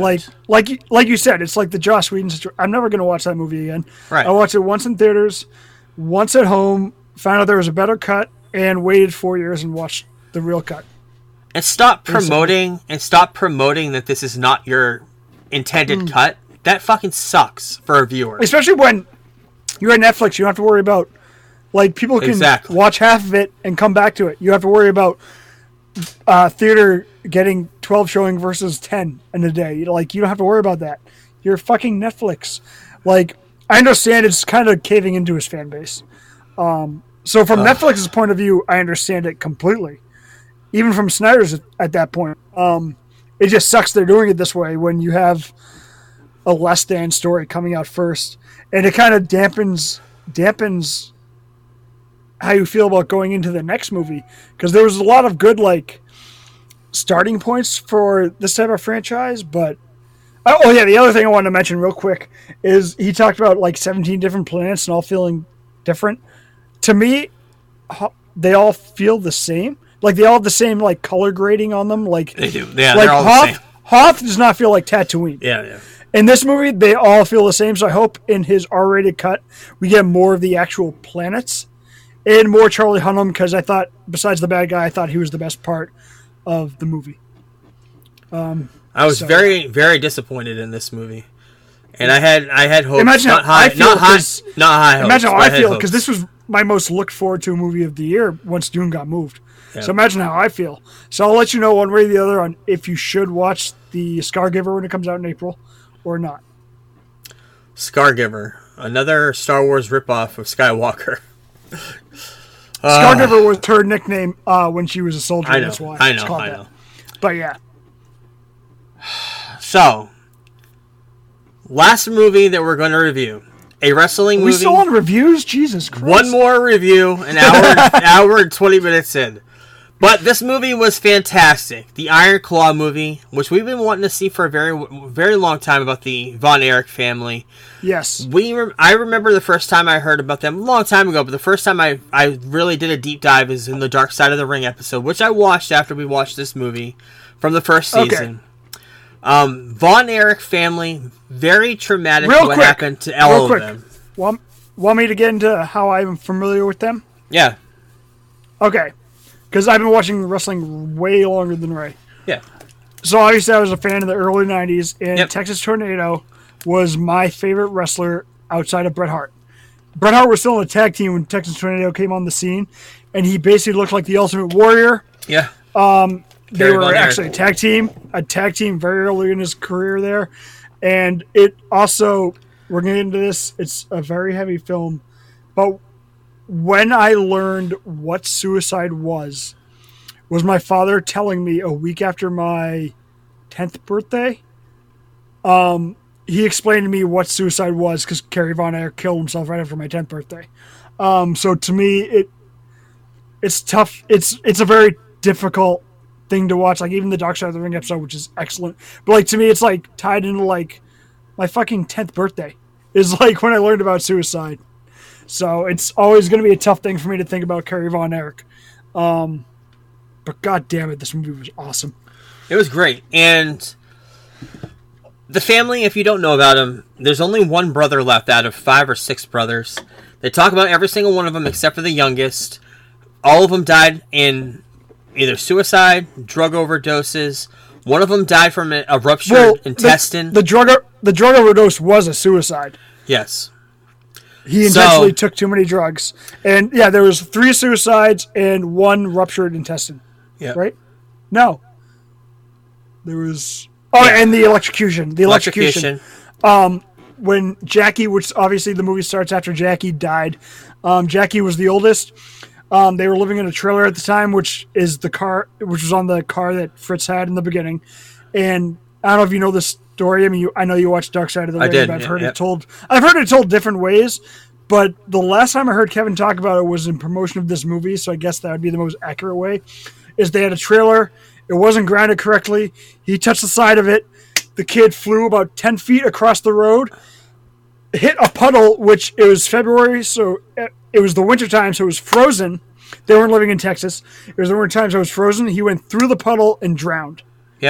Yep, that's the story he told on Dark Side. That's pretty much what, yeah. Yep. Okay. He electrocuted himself. And he was 5 years old when that happened. Kevin was very young. And doesn't get into that in this movie. But they only briefly mention Jackie. They do mention that. They do mention that he had a younger brother. Oh, and also there's a scene at the very end which I thought was very poetic. We'll talk about it at the end. Oh, with the baby. Oh yeah, with the baby. That was awesome. Great. But the movie is about the movie is about Zac Efron playing Kevin Von Erich, kind of the older, more wiser brother of these brothers. You got Kevin, you got David, and you got Kerry. Kerry was the one wrestler who everyone knew he was going to be something. He looked like $1 million. Like you said, he looked like the Ultimate Warrior, who's built like a brick shit house. Guy's huge. Yeah. Huge, buff. He had everything in the 80s. He's basically, if you look at the trailer, look at Efron's physique. Yeah. Efron got way too jacked for his role. Good job, you got jacked. Vice versa. Kevin wasn't nearly as jacked. No. He looks like the Texas Tornado, Kerry Von Erich. Yeah. Jeremy Allen White from The Bear, Lip from Shameless, he played Kerry. Kerry Von Erich's story is amazing because he got in a motorcycle accident, which they say in the movie, lost half of his leg, and had to wear a prosthetic, and nobody knew about it. Only a few wrestlers did. I think Ric Flair was one of the first ones to say that Kerry Von Erich didn't have a leg. So he was wrestling the whole entire time in WWE with one leg and a prosthetic on the other. Nobody knew until after he died. They kept it a family secret. Nobody knew. David Von Erich was probably the most technical wrestler of the bunch. He was... David... he was a good combination of everything. Yes. Like, he was the best all around. Kevin was the high flyer. Kerry was more of a technician. The look, but basically, the feel of wrestling. Yeah, David was the one that everyone loved. Everyone loved him. He was just, his personality. Was way... You can see his personality way more than... Which they kind of make a point in this movie. They do. But yeah, I mean, they're all popular in Texas, but he was the one that was going to make it in the USA over the other 2 brothers. And, I mean, Michael just didn't really have a chance. He was just kind of forced to wrestle. Yeah, Michael was a hippie at the time, late 70s, into music, not into wrestling as much. And he wanted to be a cameraman, and then, of course, we're getting into it. But Fritz. They don't really bring that up. They don't bring that up in the movie much. They just have one line about the cameraman stuff. And he's like, what are you talking about being a cameraman? Your brother's wrestling for the NWA World title. I really think he wanted to be a cameraman. And, I mean, Chris, of course, who they left out of this film. Yeah, they left Chris out completely. He was the one, I think he would have been the hardest to cast. He was the youngest. He was a young kid at the time. He died right after he turned 21. He killed himself. Yeah. But he was also the one that wanted to be a wrestler more than anyone. Yeah. Kevin and David both wanted to be wrestlers, but at the same time, they're kind of forced into it. Kerry really. He was supposed to be in the Kerry- Olympics. Which they in touch on. shot put. No, discus throwing. Discus throwing. Yeah. And he was interested. Like, he had the athleticism, but he had never really done it until the Olympics got canceled. And so his dad's like, "Why don't you just come work for me?" And he ended up becoming a wrestler. Yeah. But yeah, Chris was the one, and I think it would have been the saddest death to me, because he was the one he wanted to be a wrestler more than anyone in the family. Way more than anyone in the family. And you get this from the dark side. You get this from all the documentaries they've done. But he was like 5'3". Yeah, he's short. I mean, he was ripped. He was ripped. Like, he was like spending hours in the gym every day. But he was also only 5'3". So like, he couldn't actually do it. Yeah. Like, and he was also very frail. And was he the one? He had asthma, right? It wasn't Mike that had asthma. I believe but I feel so. like they combined Mike and his personalities together, and they that's combined. That's what it seemed like to me. Yeah. You mentioned this at lunch, and they combined Kerry and Chris's deaths. Yes. That's what it seemed like. So, yeah. So let's get into Fritz von Erich, the father, the patriarch of this family, wrestler from the 1950s, 60s. Very menacing, very much a father of what you would expect from being a wrestling family. You hear a lot of stories. You hear horror stories of these wrestling families. I think out of all of them, he's probably the most light. You hear stories of like Jake the Snake's father. I can't remember his name and how fucked up that family was. Fuck. Why am I blanking on it now? But yeah, you know what I'm talking about. Though. How fucked up that family was. Exactly. He was married. And then snuck into his 12-year-old stepdaughter's bedroom, raped her, and Jake the Snake was the product. Yeah. That's fucked up. Yep. So, yeah, this isn't that bad. At least he's a family man. This is very church going. This is the Kennedys. Yeah, they're the Kennedys of wrestling. Yes. Yeah. But Von Erich name huge, like you mentioned. Kennedys of wrestling. I would agree with that wholeheartedly. So, Kevin Von Erich wanted to be the one that was going to the WWE, going nationwide. Everybody kind of believed in him, and then suddenly they didn't because Kerry came in. David came in. David was better on the microphone, so David got the push. Ended up dying. He had, like we mentioned, he had a rupture in the intestines in Japan. Basically, how things were in this era, I just want to talk about this real quick. This is pre-WWF. Yeah, this is before WrestleMania 1. So basically, there were territories, and Fritz owned basically the Texas territory. Yeah. Decided that it would be best if he could keep, because you didn't want your champion to take the belt elsewhere. So he decided if he just made his sons the champions, then the belt would always stay in Texas, and his sons would never go against the family. And part of the NWA. Part of the NWA. They were part of the NWA, which most people were. Made a deal where the NWA wanted David to be the next champion. Yeah. They had booked him out for 2 months. He was going to do Japan for 2 weeks, come back, and win the title against Ric Flair in Texas, which would have been poetic. Goes to Japan after experiencing some stomach issues in America, which they talked about. It didn't really happen at his brother's wedding like they show in the movie. But goes to Japan. According to people that were there, he ate a bunch of food, went upstairs. They think he purged, came back downstairs and ate like more food. And then Bruiser Brody found him the next day. He had pills on him. Bruiser Brody flushed him down the toilet because of their, like, these guys were superheroes. And it's tough to say that these days, but like, Hulk Hogan was a superhero to most people. Yeah. And he didn't want it out in the news that he had a bunch of pills and illegal stuff.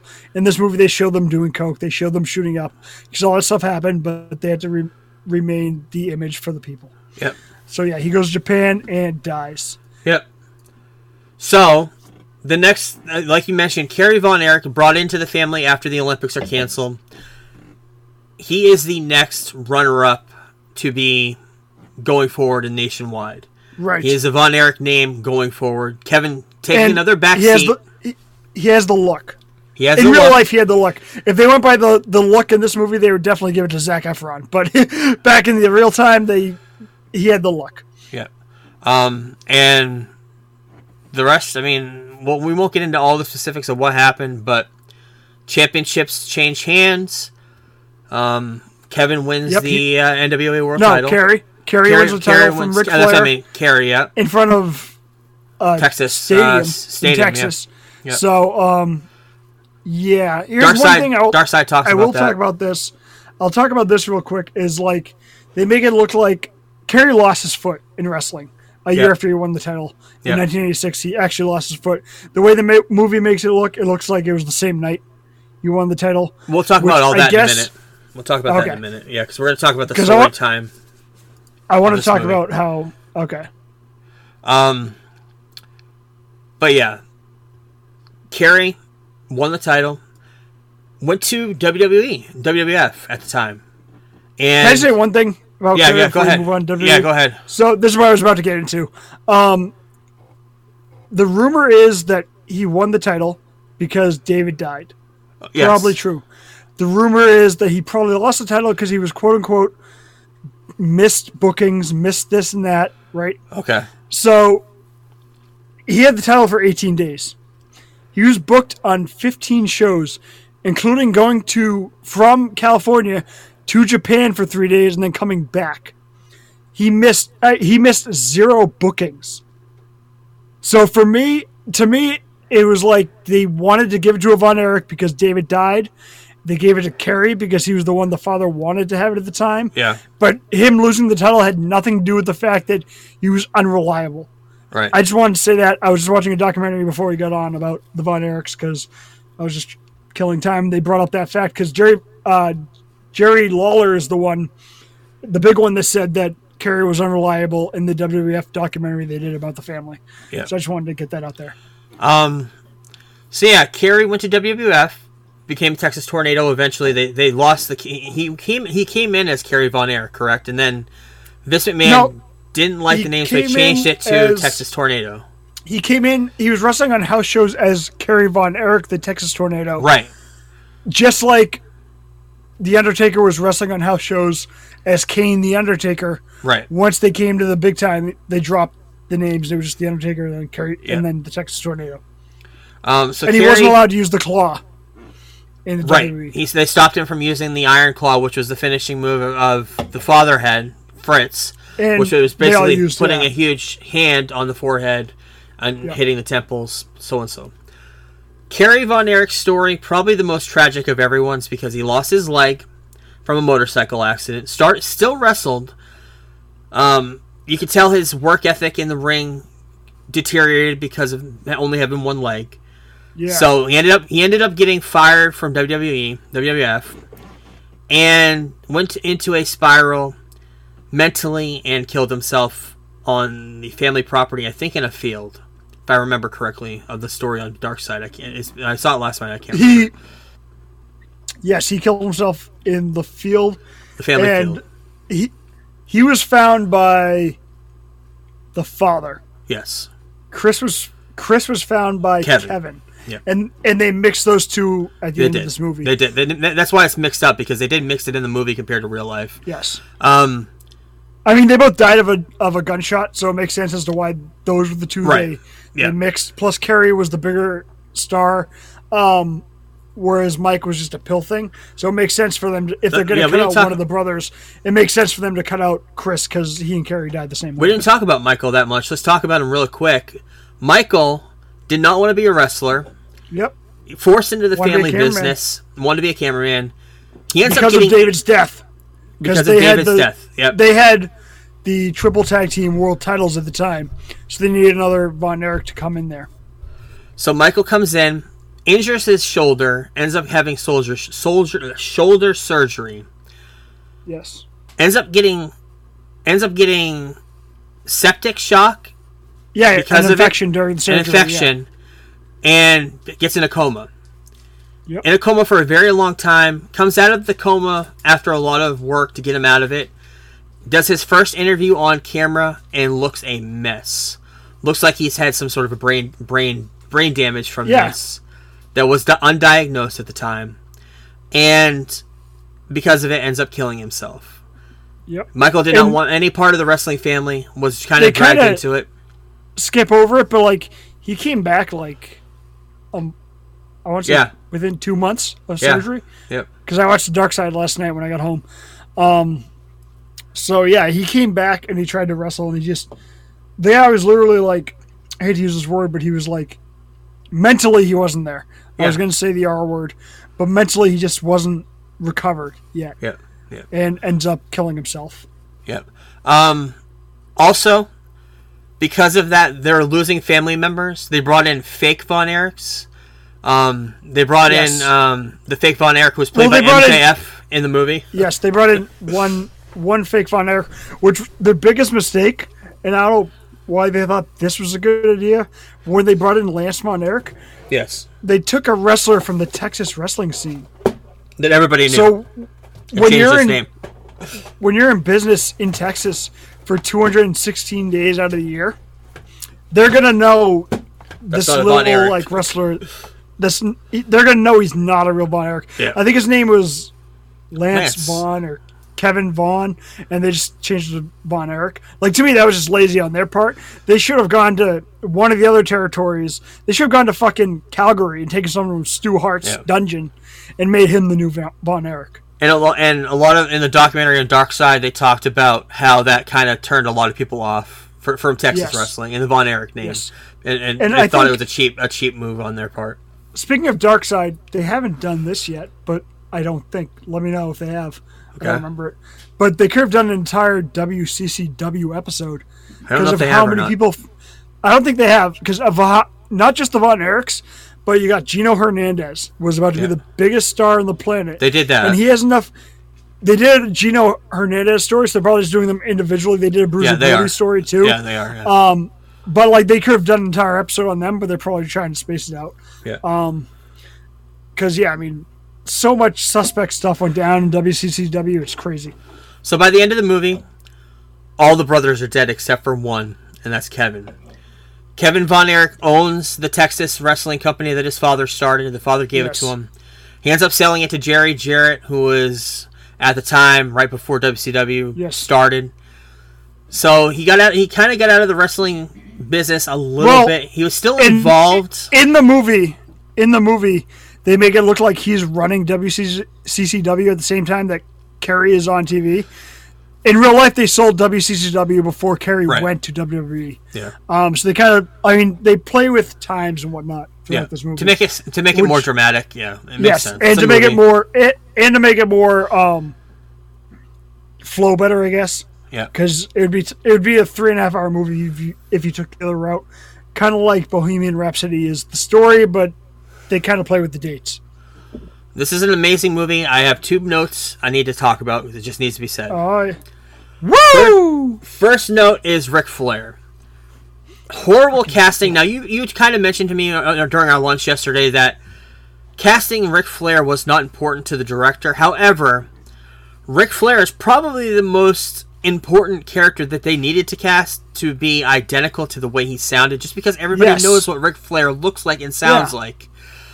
Like the woo, like the lisp, like the look. I mean, like you mentioned, it would have been great if Jay Lethal was cast as Ric Flair because he sounds like... I mean, if you're going to take people out of it that bad, it'd be great. If you're going to take people out of it, and the fact that it's not even the fact that he was cast like that. The fact is that the first time you see him, outside of seeing a quick little thing on the TV, I think with him and Kerry, which I think was the real match footage. The first time you see him is in a really dramatic point in the movie. Yeah. Where Kevin's getting ready to wrestle him. And it's basically just intermittent cut between the Ric Flair promo and Kevin getting ready. Yeah. And whatever. And it just takes you out of the whole thing. Because Ric Flair is an amazing promo man. This guy that they got to act did not know how to act. He couldn't act. He didn't sound like him at all. And it wasn't just because it was Ric Flair. He could have been any wrestler from the 80s. He did not sound like a wrestler promo at all. But being Ric Flair, it made it even worse because it didn't look like him, didn't sound like him. The woo took me out of the movie completely at that point. But it was just a little problem that I had with it. To me, the whole thing is they might at some point be like, well, that was kind of the point, because this movie is not about wrestling. I know it's not. If you're not a fan of pro wrestling, if you're not a fan of pro wrestling, I recommend you see this movie for the story. Yeah, it's incredible. It's tragic, but at the same time, I think that it's not about the wrestling and the wrestlers. Like, for us, it took us out because we're wrestling fans, and he is iconic to us.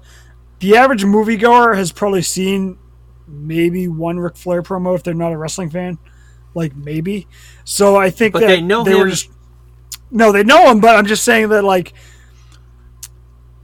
he us being wrestling fans, I think it took us out of it way more than people that won't be wrestling fans. It would more, yeah, definitely. You know what I'm saying? Like for us, because we know the character, we've literally grown up with him, or at least I have. You saw him in his later life when you started watching wrestling, but I mean, I just think they were like, well, we have a guy and he's probably just whatever as far as an actor. Maybe he's a good actor, he just wasn't good for that role, and they just kind of went with it. I just hope they don't do that bullshit that they did with The Flash, where they were like, it was intentional. The CGI was supposed to be that bad. Ric Flair was supposed to be that bad. Like, I just hope they never say that bullshit. But it definitely took me out of the movie in what should have been a hugely dramatic point in the film. It took me out of that whole scene, but that was only that scene though. The other problem that I had with this movie, which is probably more than the Ric Flair thing, a lot of movies they try to keep it under 2 hours, around 2 hours. Yep. I think this movie could have used more story, more time. It felt very rushed, especially the Kerry Von Erich stuff. The motorcycle, going from the motorcycle to his death was very, very rushed, very, very limited in the amount of information they were giving you. Could have used Chris. You could have used Chris, yeah. I think another 30. I keep going about 30, 45 minutes on this. Another 30, 45 minutes would have been perfect. For just enough story to tell Kerry's story, because Kerry's story was, besides Kevin's. This is basically Kevin's story, but Kerry's story was the most about Kevin. Kerry's was the most important part of this story, because he did not want to be in wrestling, became a wrestler, lost his leg, killed himself, went to the big times. He's the only one of these guys that went into the WWF. Yeah. And he died. And he's also the last brother. And he was the last brother that died, yeah. I mean, I have an issue with the part where he's talking about how when he calls Kevin, and I know that Kevin has said that he talked about him in real life. Kevin said that he would call him randomly and talk about how he was depressed and wanted to kill himself. They threw in that whole line about how I have nobody in my life and nobody loves me. But at this time, Kerry had a 2-year-old daughter, which they never mentioned once. They didn't mention that in the wife or nothing. Yeah, so, well, I don't think they were married, but I was a little bit thrown back by that. But I understand you're doing it for it's a movie. You're supposed to try to make the best movie, not make the most realistic to what actually happened in this circumstance. Yep. Sorry. So, this movie, fantastic fucking movie. No matter the problems I had with it, 4.5 for me. Only reason it's not a 5 is because of those problems. I think it would have been a 5 for me, because this movie is a fantastic, just a story alone. We knew it would be great on film. That's why we've been excited for it all the year long. But 4.5 for me. I just wish that they had consulted with Kevin during the filming. He met Zac Efron for the first time at the night of the premiere. Yeah, that's what I heard. Night before the premiere, they went out to dinner, and then they went to the premiere the next night. And they've been talking. They've been talking a lot too on the phone. That's what I heard. It's just really unfortunate that they didn't meet until then. I wish they had sat down and talked about things and whatnot. And the other problem, enhanced his performance. The other problem I had with the movie, not a big deal, but you kind of mentioned it. Zac Efron did not look like Kevin at all. Kevin was a scrawny. No. He was very muscular, very Zac Efron looked flyer. He was built like Texas Tornado should have been. Yep. And don't take anything away from Jerry Alloway, because that guy got fucking ripped he did. Too. He looked like Kerry. The face looked like Kerry. The look, the muscles, everything even looked like Kerry. 10 minutes into the Best movie, part of the movie, you see Kevin, I was like, he is so ripped that the previews didn't do justice to how big he got for this movie. Yeah. The previews did not do justice to how big he got. Yeah. He looks like the fucking Rock in this movie. He was my favorite part of this movie. Fritz von Erich was my second favorite part, the father. I think he did an amazing job, that actor. He's so good. Playing the He's patriarch great of in the Fight family. Club. Yep. You know he's in Fight Club, right? Yeah. Okay. I haven't seen it forever, but yeah. Yeah.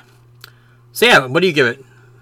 4.5. Okay, 4.5. I love this movie. We've been right down the middle on all these. It's definitely in my top 10 of the year. When we do our lists, I might move it up or down. We'll see. Okay. But I really enjoyed this movie. I did too. Not just as a wrestling fan, but just as a fan of emotional dramas. Yep. It was good. It was very good. Yeah, it's a very emotional story. Everything that One happened thing with I want his to family. mention, I think my favorite scene is something we have not mentioned yet.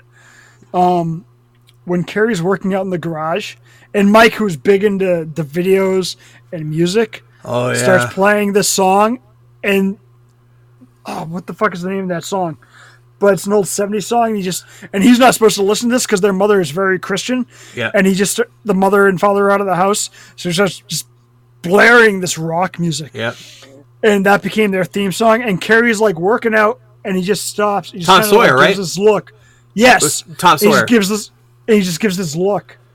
And then it cuts from the music into the next match with them coming out to this music. WCCW was the first people to use theme music. Freebirds were the first people to use real music for their entrance, and it happened in this time in WCCW. Very cool. And when that scene hit, and I'm like, oh my god, this is fucking awesome. I honestly might see it at least one more time this week. I don't know. That's I'm awesome. Really high in this film. Yeah, very good movie. Good ending to a year. It's probably the last movie I'm going to see in the theater. Very, very good movie. I'm glad we watched it. Yes. So We are an hour and 45 minutes in, so we are about to start the news.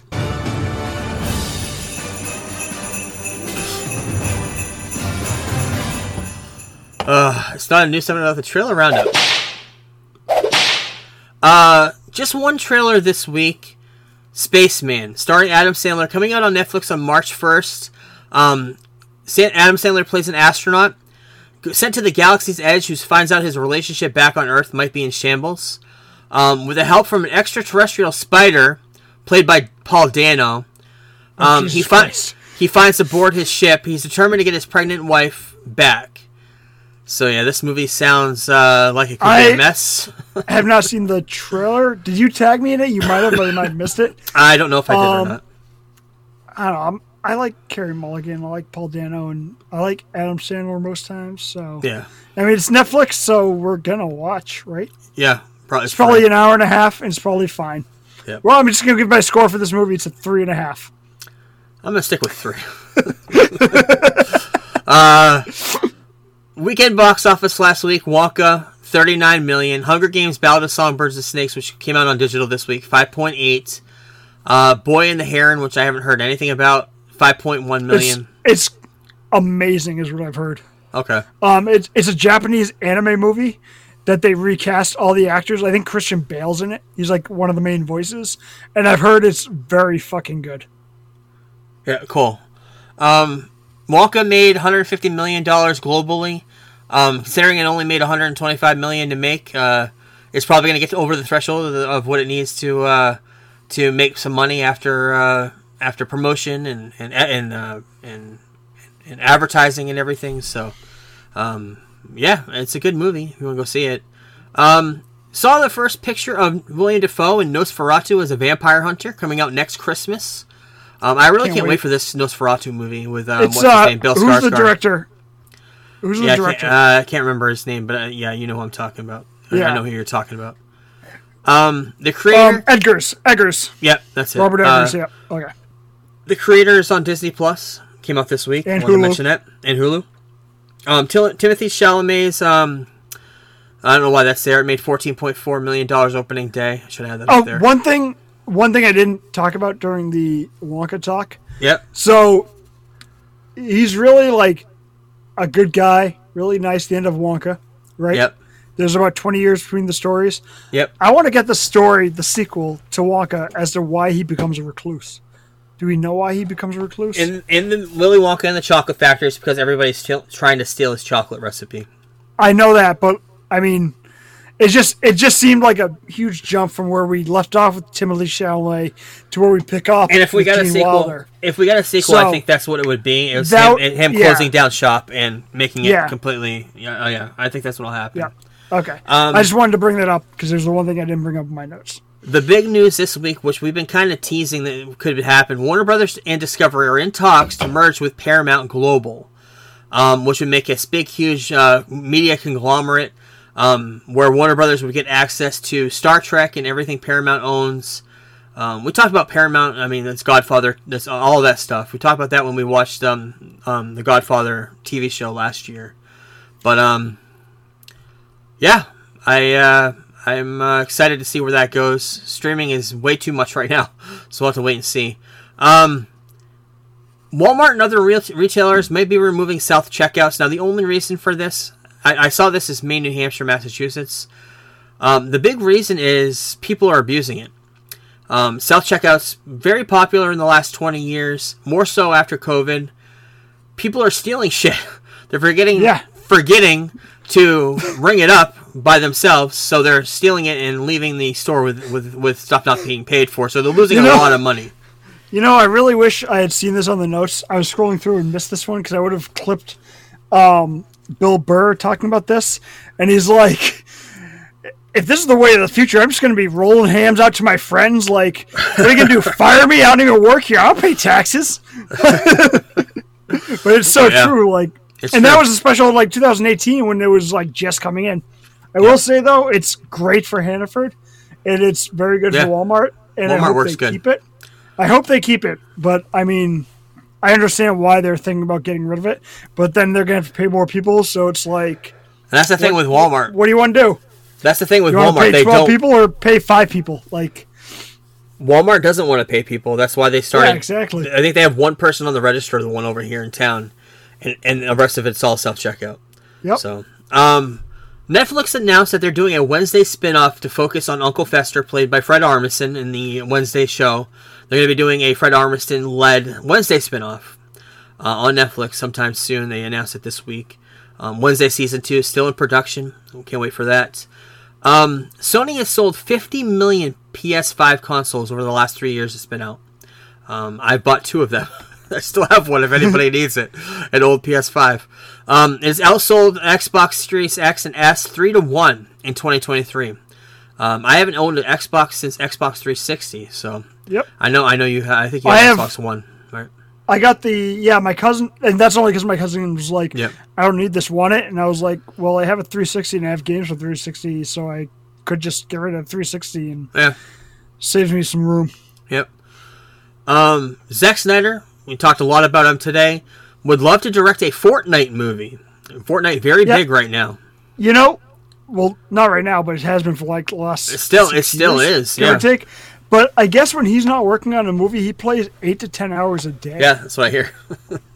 He loves Fortnite. So, Universal Studios they're building a 500-acre theme park in the UK. At least they bought the property for it. They haven't necessarily done anything, but Universal Studios famous for their park in Orlando. Their studios in California where they film all the movies, but they also have a theme park out there as well. I used to love Universal. It's my favorite park in Orlando when I lived down there. I know a lot of it's changed. Back to the Future. It's a good park. Yeah. So we'll see what happens with that. Christopher Nolan says Oppenheimer is his most successful film of his career. Yeah, obviously. It made a lot of money. A lot of great reviews for it, so it makes sense. What We Do in the Shadows. Great movie. I haven't got into the series, but it's going to end with season 6 at FX. Movie's very good, though. Kind of like reminds me of The Office with vampires, but very good. Yeah. Kind of a mockumentary. Andor Season 2 delayed past 2024. It's been taken off the schedule for next year. I'm excited for that. It's going to be the end of this story of Andor going into how he gets the plans for the Death Star. They know it's going to be the end, so they might as well take their time, especially after all the strikes. Yep. And just give us a good product. I'll be happy. They released a new poster for Halo Season 2 coming out February 8th. I can add that to the calendar. I honestly can't believe that this got a Season 2. Yeah, because I guess I'm not really surprised, but I just felt like nobody was talking about it. The only reason why I heard We were his, talking 'cause you about it watched every week. We Yeah. were watching it every So, week. So Yeah. it was a great show. And I think if it continues what I'm thinking, it'll pick up pretty much where the first game begins. Yes. I'm hoping. So we'll have to wait and see. I saw you put this in our text thread, so I wanted to add it. Frank Darabont in talks to direct Stranger Things final episodes. Yes. I think that would be fantastic. Yep. I told you he's one of my favorite directors that nobody talks about.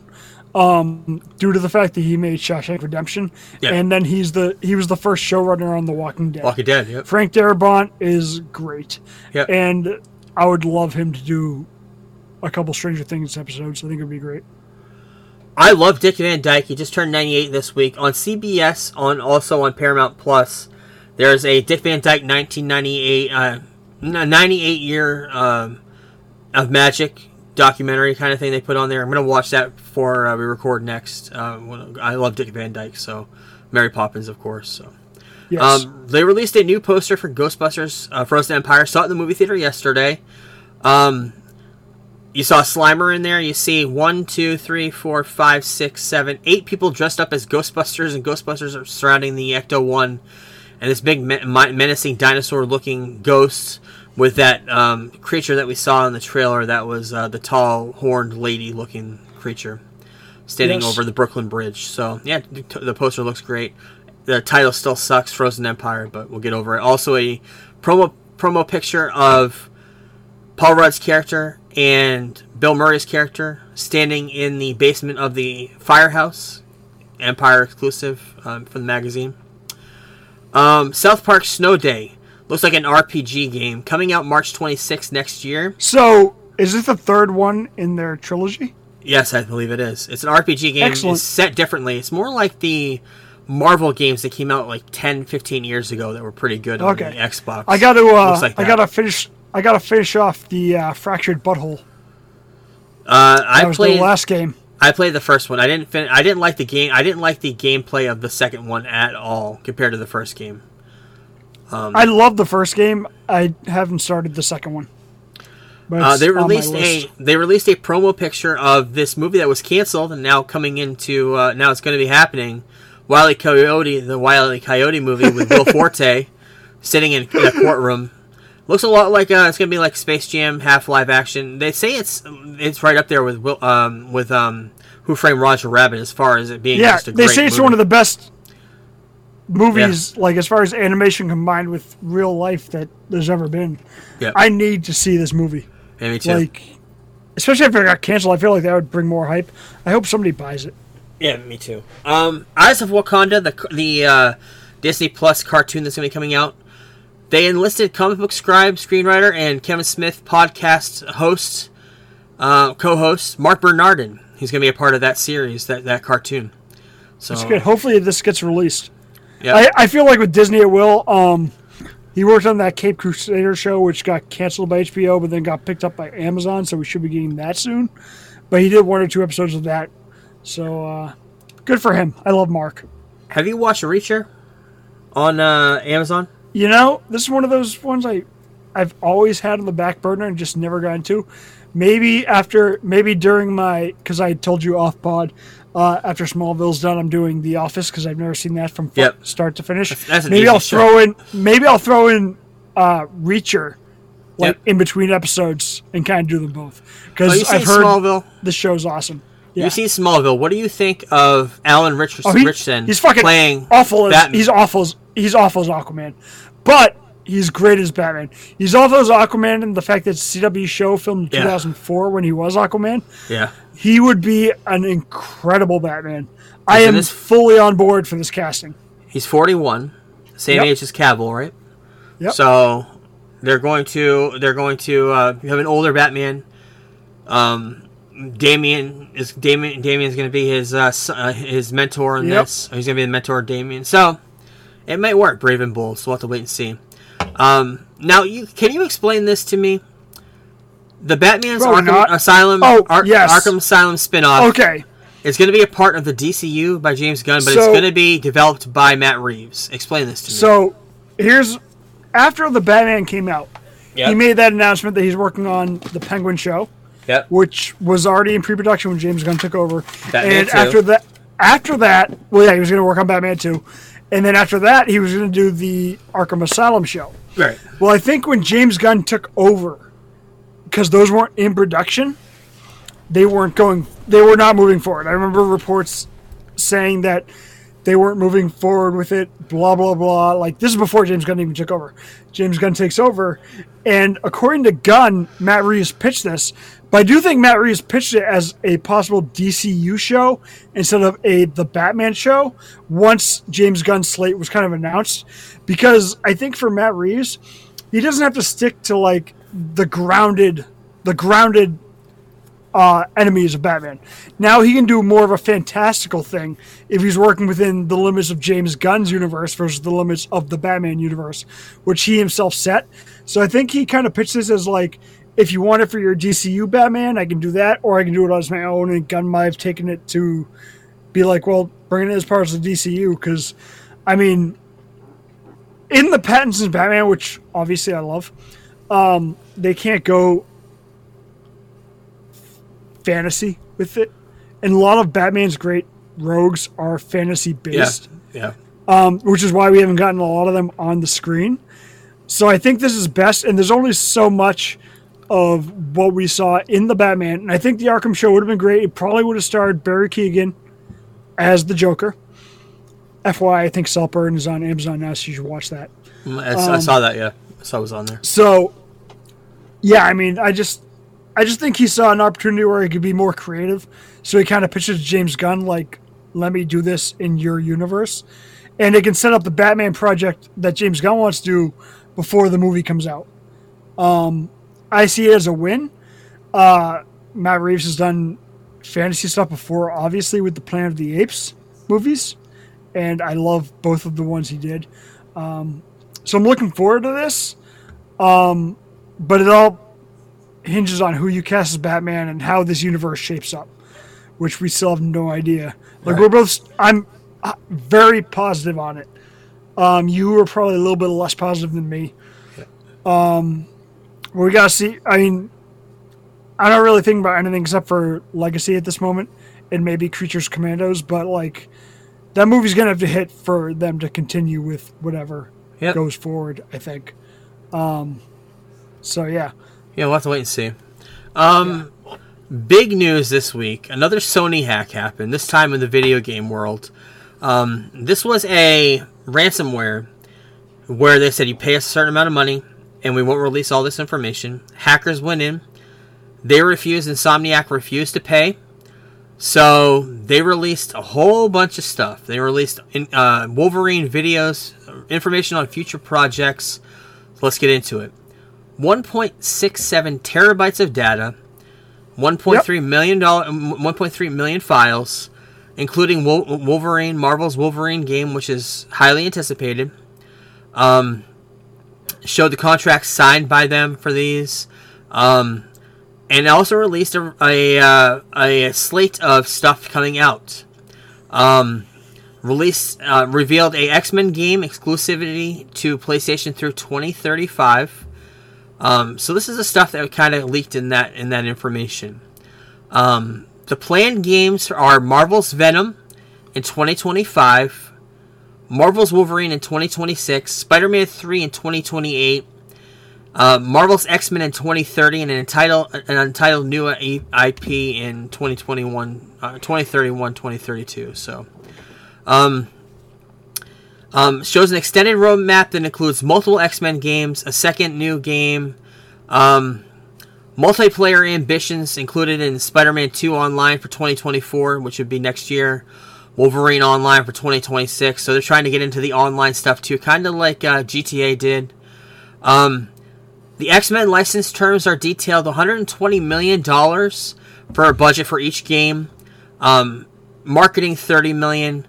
They're all meant to launch by 2035, PlayStation and PC consoles, platforms. The Venom game, completely fully detailed. It's called Venom Lethal Protector. Leads into Spider-Man 3, following the events of Spider-Man 2. It's basically going to be what Miles Morales was to the first Spider-Man game. It's going to be 8 to 10 hours standalone they're going to be a lower price point of $50 compared to the main game. Spider-Man 3 may launch in 2 parts. One part for holiday 2027 and part 2 for holiday 2028. Multiplayer is listed at launch, along with a combo game of the two together in 2029. So that's pretty much all the information that was released in this leak. So, oops, spoiler alert for anybody that wants to know. But we kind of mentioned that Venom probably would be a game. Spider-Man 3 would probably be a game. Surprising to see the X-Men coming into this, but not surprising because they're great characters, would be great in a game. Wolverine's already part of this, so makes sense. Also, if you search YouTube, I don't know if it's still there, there is gameplay video of Wolverine. Looks incredible. Just Wolverine slashing and slicing people, so it's on there. It looks awesome. Looks awesome. And the troublesome news of the week, Vin Diesel sued by an actor who was his assistant for battery in 2010 during Fast 5, saying that he was in a hotel suite and masturbated in front of her. So, yeah. Yeah, who hasn't done that? Well, let's see. Harvey Weinstein did. Bill Cosby did. Louis C.K. The list goes on. Louis C.K. Yeah, the list goes on and on. I still love Louis C.K. I don't give a shit if he drinks off in front of someone. I do too. Guy's funny. Shit. And off all you want. Finally in news, fitting that this is the end of the story because this has been a story since February we've been talking about off and on. Kind of like Ezra Miller was the year before, this has been the year of Jonathan Majors, and will he not be Kang? We just don't have great sound clips like we did with Ezra. Yeah, nothing great with Ezra. I wish I could go back to the days where we play that sound clip. Nothing the great. Intro to the Ezra Miller movie. We used to have Ezra Miller updates like every week every 2 weeks. Like we had an Ezra Miller theme song, Kevin. That's how great we were. Jonathan Majors was found guilty of assault and harassment, and quickly, within, I think, 5 minutes, Marvel put out a press release saying that they parted ways with Jonathan Majors and completely fired him from Disney. Yes. They had that thing ready to go. They had it ready to go. They had it ready to go. They were just waiting for the official word. It was like a half hour after the verdict. Yep. But yeah, he's completely gone. He's going to be blacklisted from everything major in Hollywood. He'd be working B movies for a while. If he's not in jail for a year, that's what's up in the air. The thing that sucks is I heard so many good things about that Magazine Dream movie that's coming out. Yes, and that's awesome. I believe it's delayed. Also a Disney. It's a Disney project. Yeah. I mean, I heard he absolutely fucking killed that movie. Yeah. So hopefully we get it at some point. But Kang Dynasty still reported to be moving forward. Also report that maybe that they're not internally being called Kang Dynasty anymore. It's been called Avengers 5 because there's a lot of stuff going on behind the scenes. I really hope they don't abandon the story completely. They could recast it. Talking about Secret Wars is basically shaping up to be a giant 5-hour movie with a year-long intermission, kind of like Endgame and Infinity War. The perfect Kang casting came out this week with John Boyega. But he's saying he doesn't want any part of it. It's real hard to top Iron Man in that universe. However, he is a great actor that Star Wars did not give him enough attention. Good. And I think he would be a great replacement. The fucked up thing about him not getting enough attention from Star Wars is going into The Force Awakens, he has the most interesting storyline by far than anybody else in those movies. Yeah. And they just fucking dropped the ball. Yeah, they did. So, we'll have to wait and see what happens with that. And finally this year in news, Mads Mikkelsen, who was in Doctor Strange, he's already been in the MCU, rumored to return in talks for an MCU return as a different character, the rumors all pointing towards Doctor Doom. Yeah. I texted you this last night and I said it's gotta be Doom, right? Yeah, it's gotta be Doom. You just didn't respond because I don't like anybody. I don't like the fact that people get cast who are already in the MCU at one point. Animation is one thing, but he was such a significant character. He's a villain in the first Doctor Strange movie.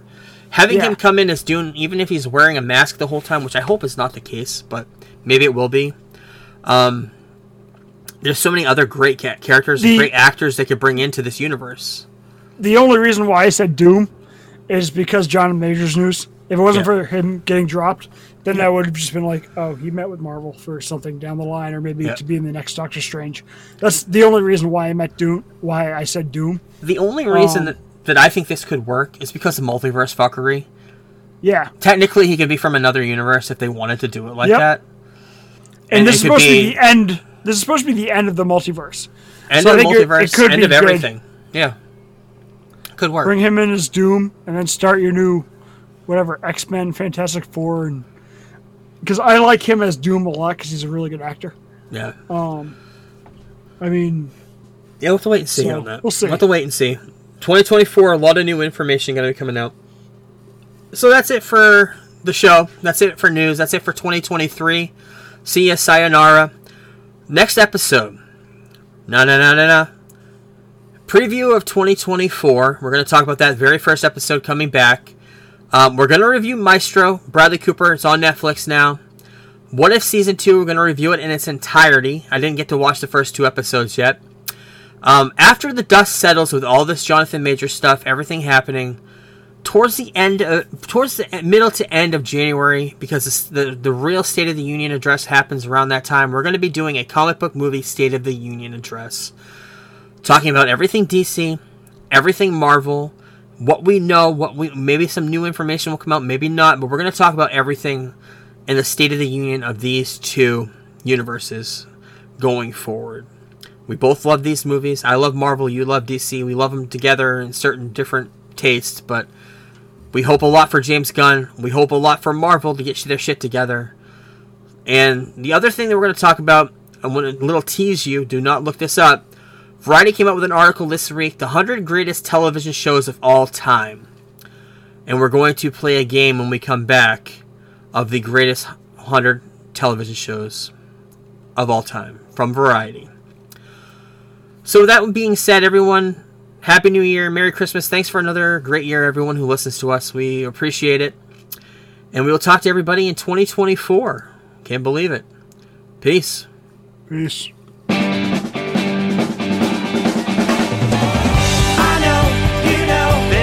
Telling the truth, I know, you know, they just don't have any proof. It's the deception, learn how to bend your worst inhibitions, then psych you out in the end.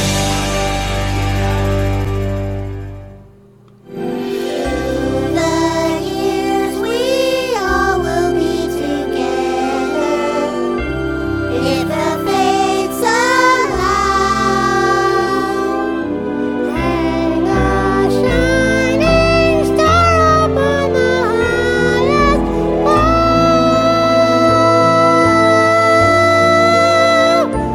and have yourself a merry little Christmas now.